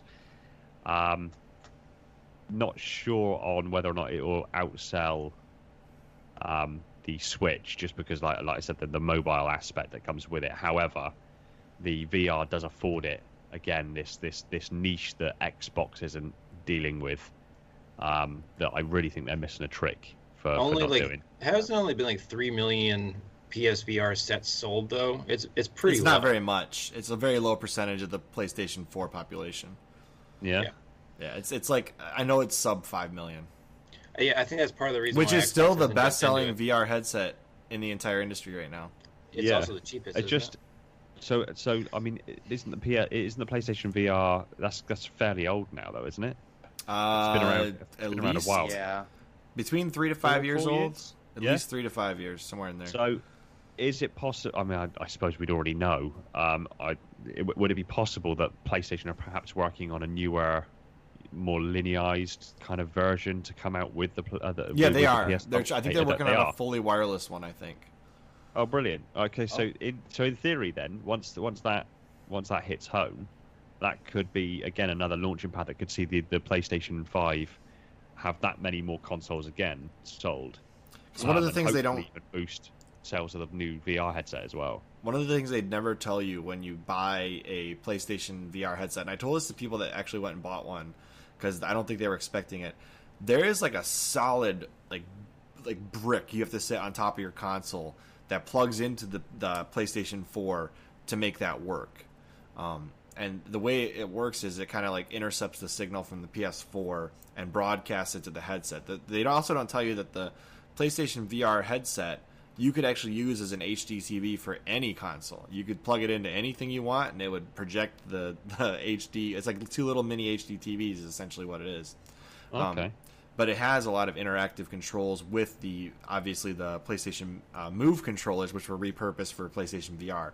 It's kind of a smorgasbord of things they put together to make it cheap because it's low production cost, but also effective because it works really well. Now, for the PS5 VR, I think they're going a little more high-end, and they're spending a little more time in the R&D department. And I had heard from somebody that they were trying to go with a fully wireless headset, either with a battery or with a more mobile connection, where you don't have to physically have it plugged into the PS4 like with the PSVR for the previous gen. Okay. So that would be a good and significant step in the right direction for innovations that would hopefully see that console being purchased by more people. And you've got to bear in mind that systems like that, systems in particular things like VR, consoles are then not just purchased by gamers. I'm aware of a couple of businesses that I've worked with in the recent past through my own company that use consoles with VR headsets to showcase their designs and their constructions and whatever other products that they're showcasing at the time. So they use them for a business purpose, not just for the gaming sort of aspect of it. So in theory, if they can really nail wireless VR for the PlayStation 5 and they go a bit more high end, that budget is not outside of the realms for companies to take on as a really useful tool going forward, and that may again bolster sales in PlayStation's favor. Yeah, I can see that. So given that we've all kind of agreed, like, none of these consoles are probably going to outsell the previous gen, other than possibly the Switch with the Wii, why don't we postulate on Atari and a television just for fun? What do you guys think the chances are that the Atari VCS, if you even know what that is, I'll pull up the developer thing. I found it's going to sell 10 units. It sold at least 15,000, Will. I'll give you that. So it sold at least. Well, that's no, what those are going to be returned. The final number will be 10. There was one that, this is the one that just came out. So this person actually physically has a Atari VCS. The only person I've ever seen that actually has one. Let's see if they have a good picture of it. There it is, right there. So it's how they got the weight and everything in here. That's what it physically looks like. It's a pretty wide console, and this is a developer set, so the color scheme may not be available to the regular public, but it's not like a light console. It's not a heavy console, but it does give some good aesthetics of what the original Atari looked like. But essentially, this is a dual boot. It's Atari OS, and you can also put a second operating system on it. So that was what their idea was, because they couldn't figure out how to get developers to develop for it. So like, you know what? Whatever, you can put Steam on it. Okay. But yeah, that's the Atari VCS. It's coming out in December, and the previous Atari best-selling console was the 2600 back in the 70s that sold 30 million units. I'm going to say 7 million for my serious answer. You think it'll sell 7 million? No, sub a million. Oh, I was like, holy cow, 7 million. No, definitely not 7. No. I thought I heard 7 million as well. So the price tag is another good indicator. The price tag of this thing is $400. Yeah, I'd probably get the Xbox. Yeah, I don't think there's any chance somebody's going to go and, unless you're nostalgic or you want something interesting and you have the money to just throw at it. In this economy, not a lot of people have that kind of money to just throw at something they don't really trust or understand. So, I don't think there's any chance it passes 30 million. I'd be shocked. But I could see it selling 1 million. I honestly could. I have actually never played an Atari, so I have no idea what to expect. You see, I have. Yeah, see, I have, and I can't. They're not going to outsell the original. Obviously, they're not going to. No. Back then, I mean, we're talking the 70s. That was like a golden age for the retro gaming, so to speak. Although it wasn't considered retro back then, was it? Obviously, right. It was new. It was an emergent technology at that time, which made it unique and made it interesting and made it something that people wanted to look at and get involved with. Now they're offering something that is, from a functional standpoint, from the functionality they can grant you, not really giving you very much in the way of like great innovations, and then having to sort of simultaneously piggyback on things like you say, I'll make it so you can put Steam on it and things like that. That's kind of having to rely upon the reputation of something else. It just becomes more of a talking point than a console. It's they're definitely not going to outsell the original, and I would even go so far as to say I think they're pushing their luck to get 1 million. I'd say it's probably more likely less than 750k. Yeah, probably. I would say I would liken buying an Atari VCS in 2020 to buying a brand new BlackBerry in 2020. It's a good talking point if you want to be different, but you're getting the same functionality as basically any other generic console or cell phone. So that's kind of my thought process, and I think the dog agrees with me. So yeah. He definitely is. How about the Intellivision Amico? The best-selling Intellivision of all time, sold 3 million units. That was 1980. I'm not sure how much you guys know about the Intellivision Amico, but I predict it sells 5 million units. Wow, that's pretty high, man. The thing is, I love Tommy. I love the concept of this console. I'm still unsure how it's going to hit and land with people, so I'm going to be more conservative and say he's going to sell 1 million consoles with it. But I think if people start to catch on with what it's promising and it does produce what it's promising, I think it will sell more than that. I just don't know. So 1 million is my guess. What is this console? I've never heard of it. You never heard of the Intellivision Amico? We've talked about it plenty of times on our channel, but essentially they took I don't know if you know what the Intellivision is, 00. Have you ever seen an original Intellivision? Not an original, no. So essentially they took the original Intellivision, they took that design aesthetic, and they're making what looks like what a modern Intellivision would look like. A lot of people say the controllers kind of look like 2 iPod Touches had a baby with a cell phone, but it's meant to kind of be comfortable. And I saw some videos of people playing with these things, but I can't seem to find them on the fly here. But it allows for asymmetric gameplay from directly in your hand. It'd be like as if somebody handed you a controller with an actual screen on it. It's like if you want to play Texas Hold'em on a game console, this would actually allow that.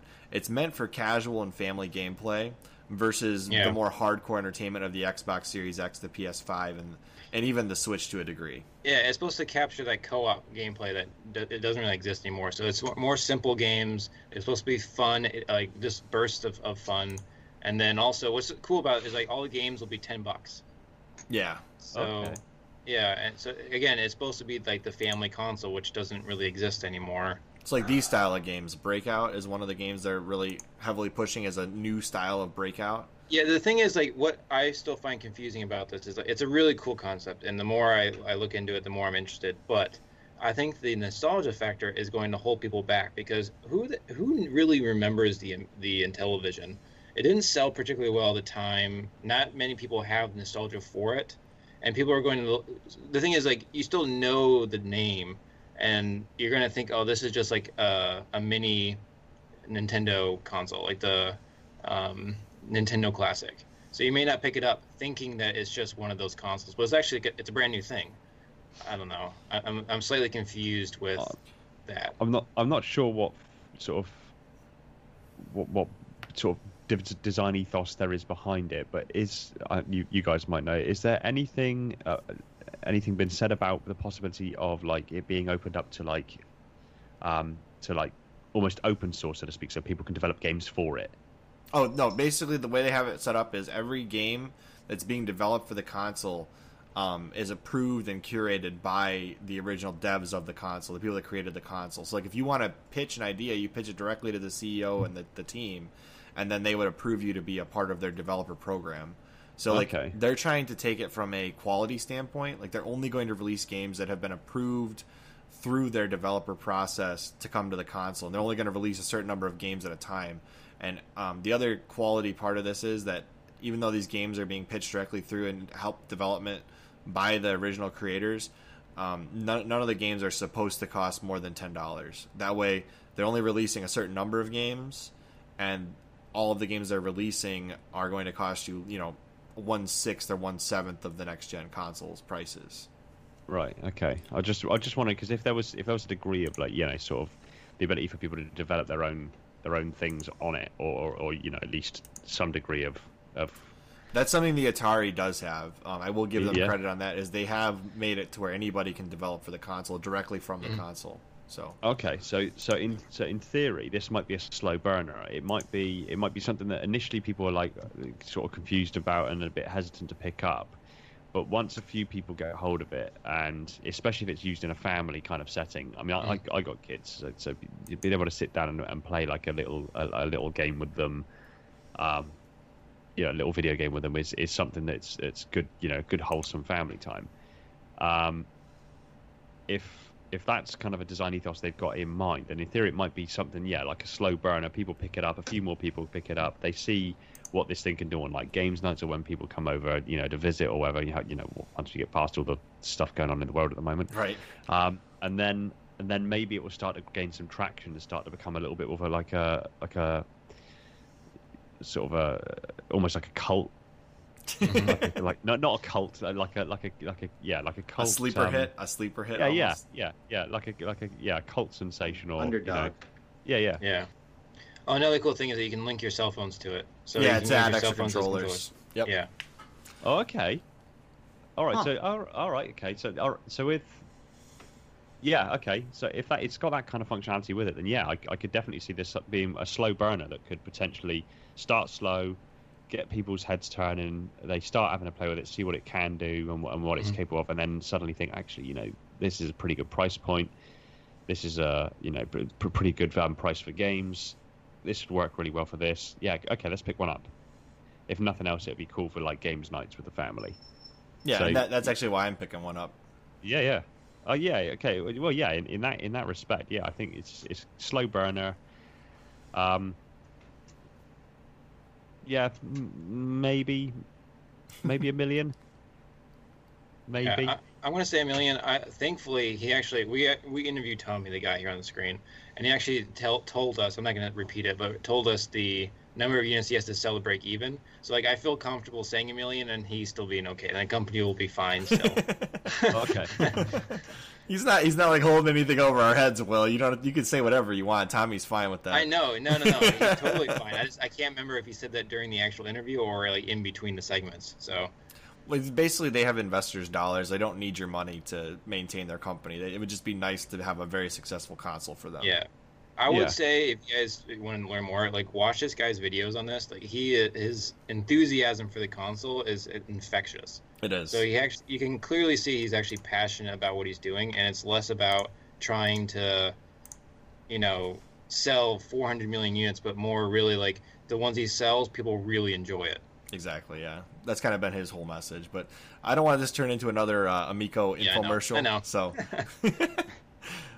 is there anything else you guys want to say? Anything else you guys want to say about the next-gen consoles coming out? Yeah, they need more Xboxes available to the public, so you Yeah. can actually buy one. I'm hopping on that $35 a month plan for the Series X. Whenever they get that out and Halo's out, I'm definitely jumping on.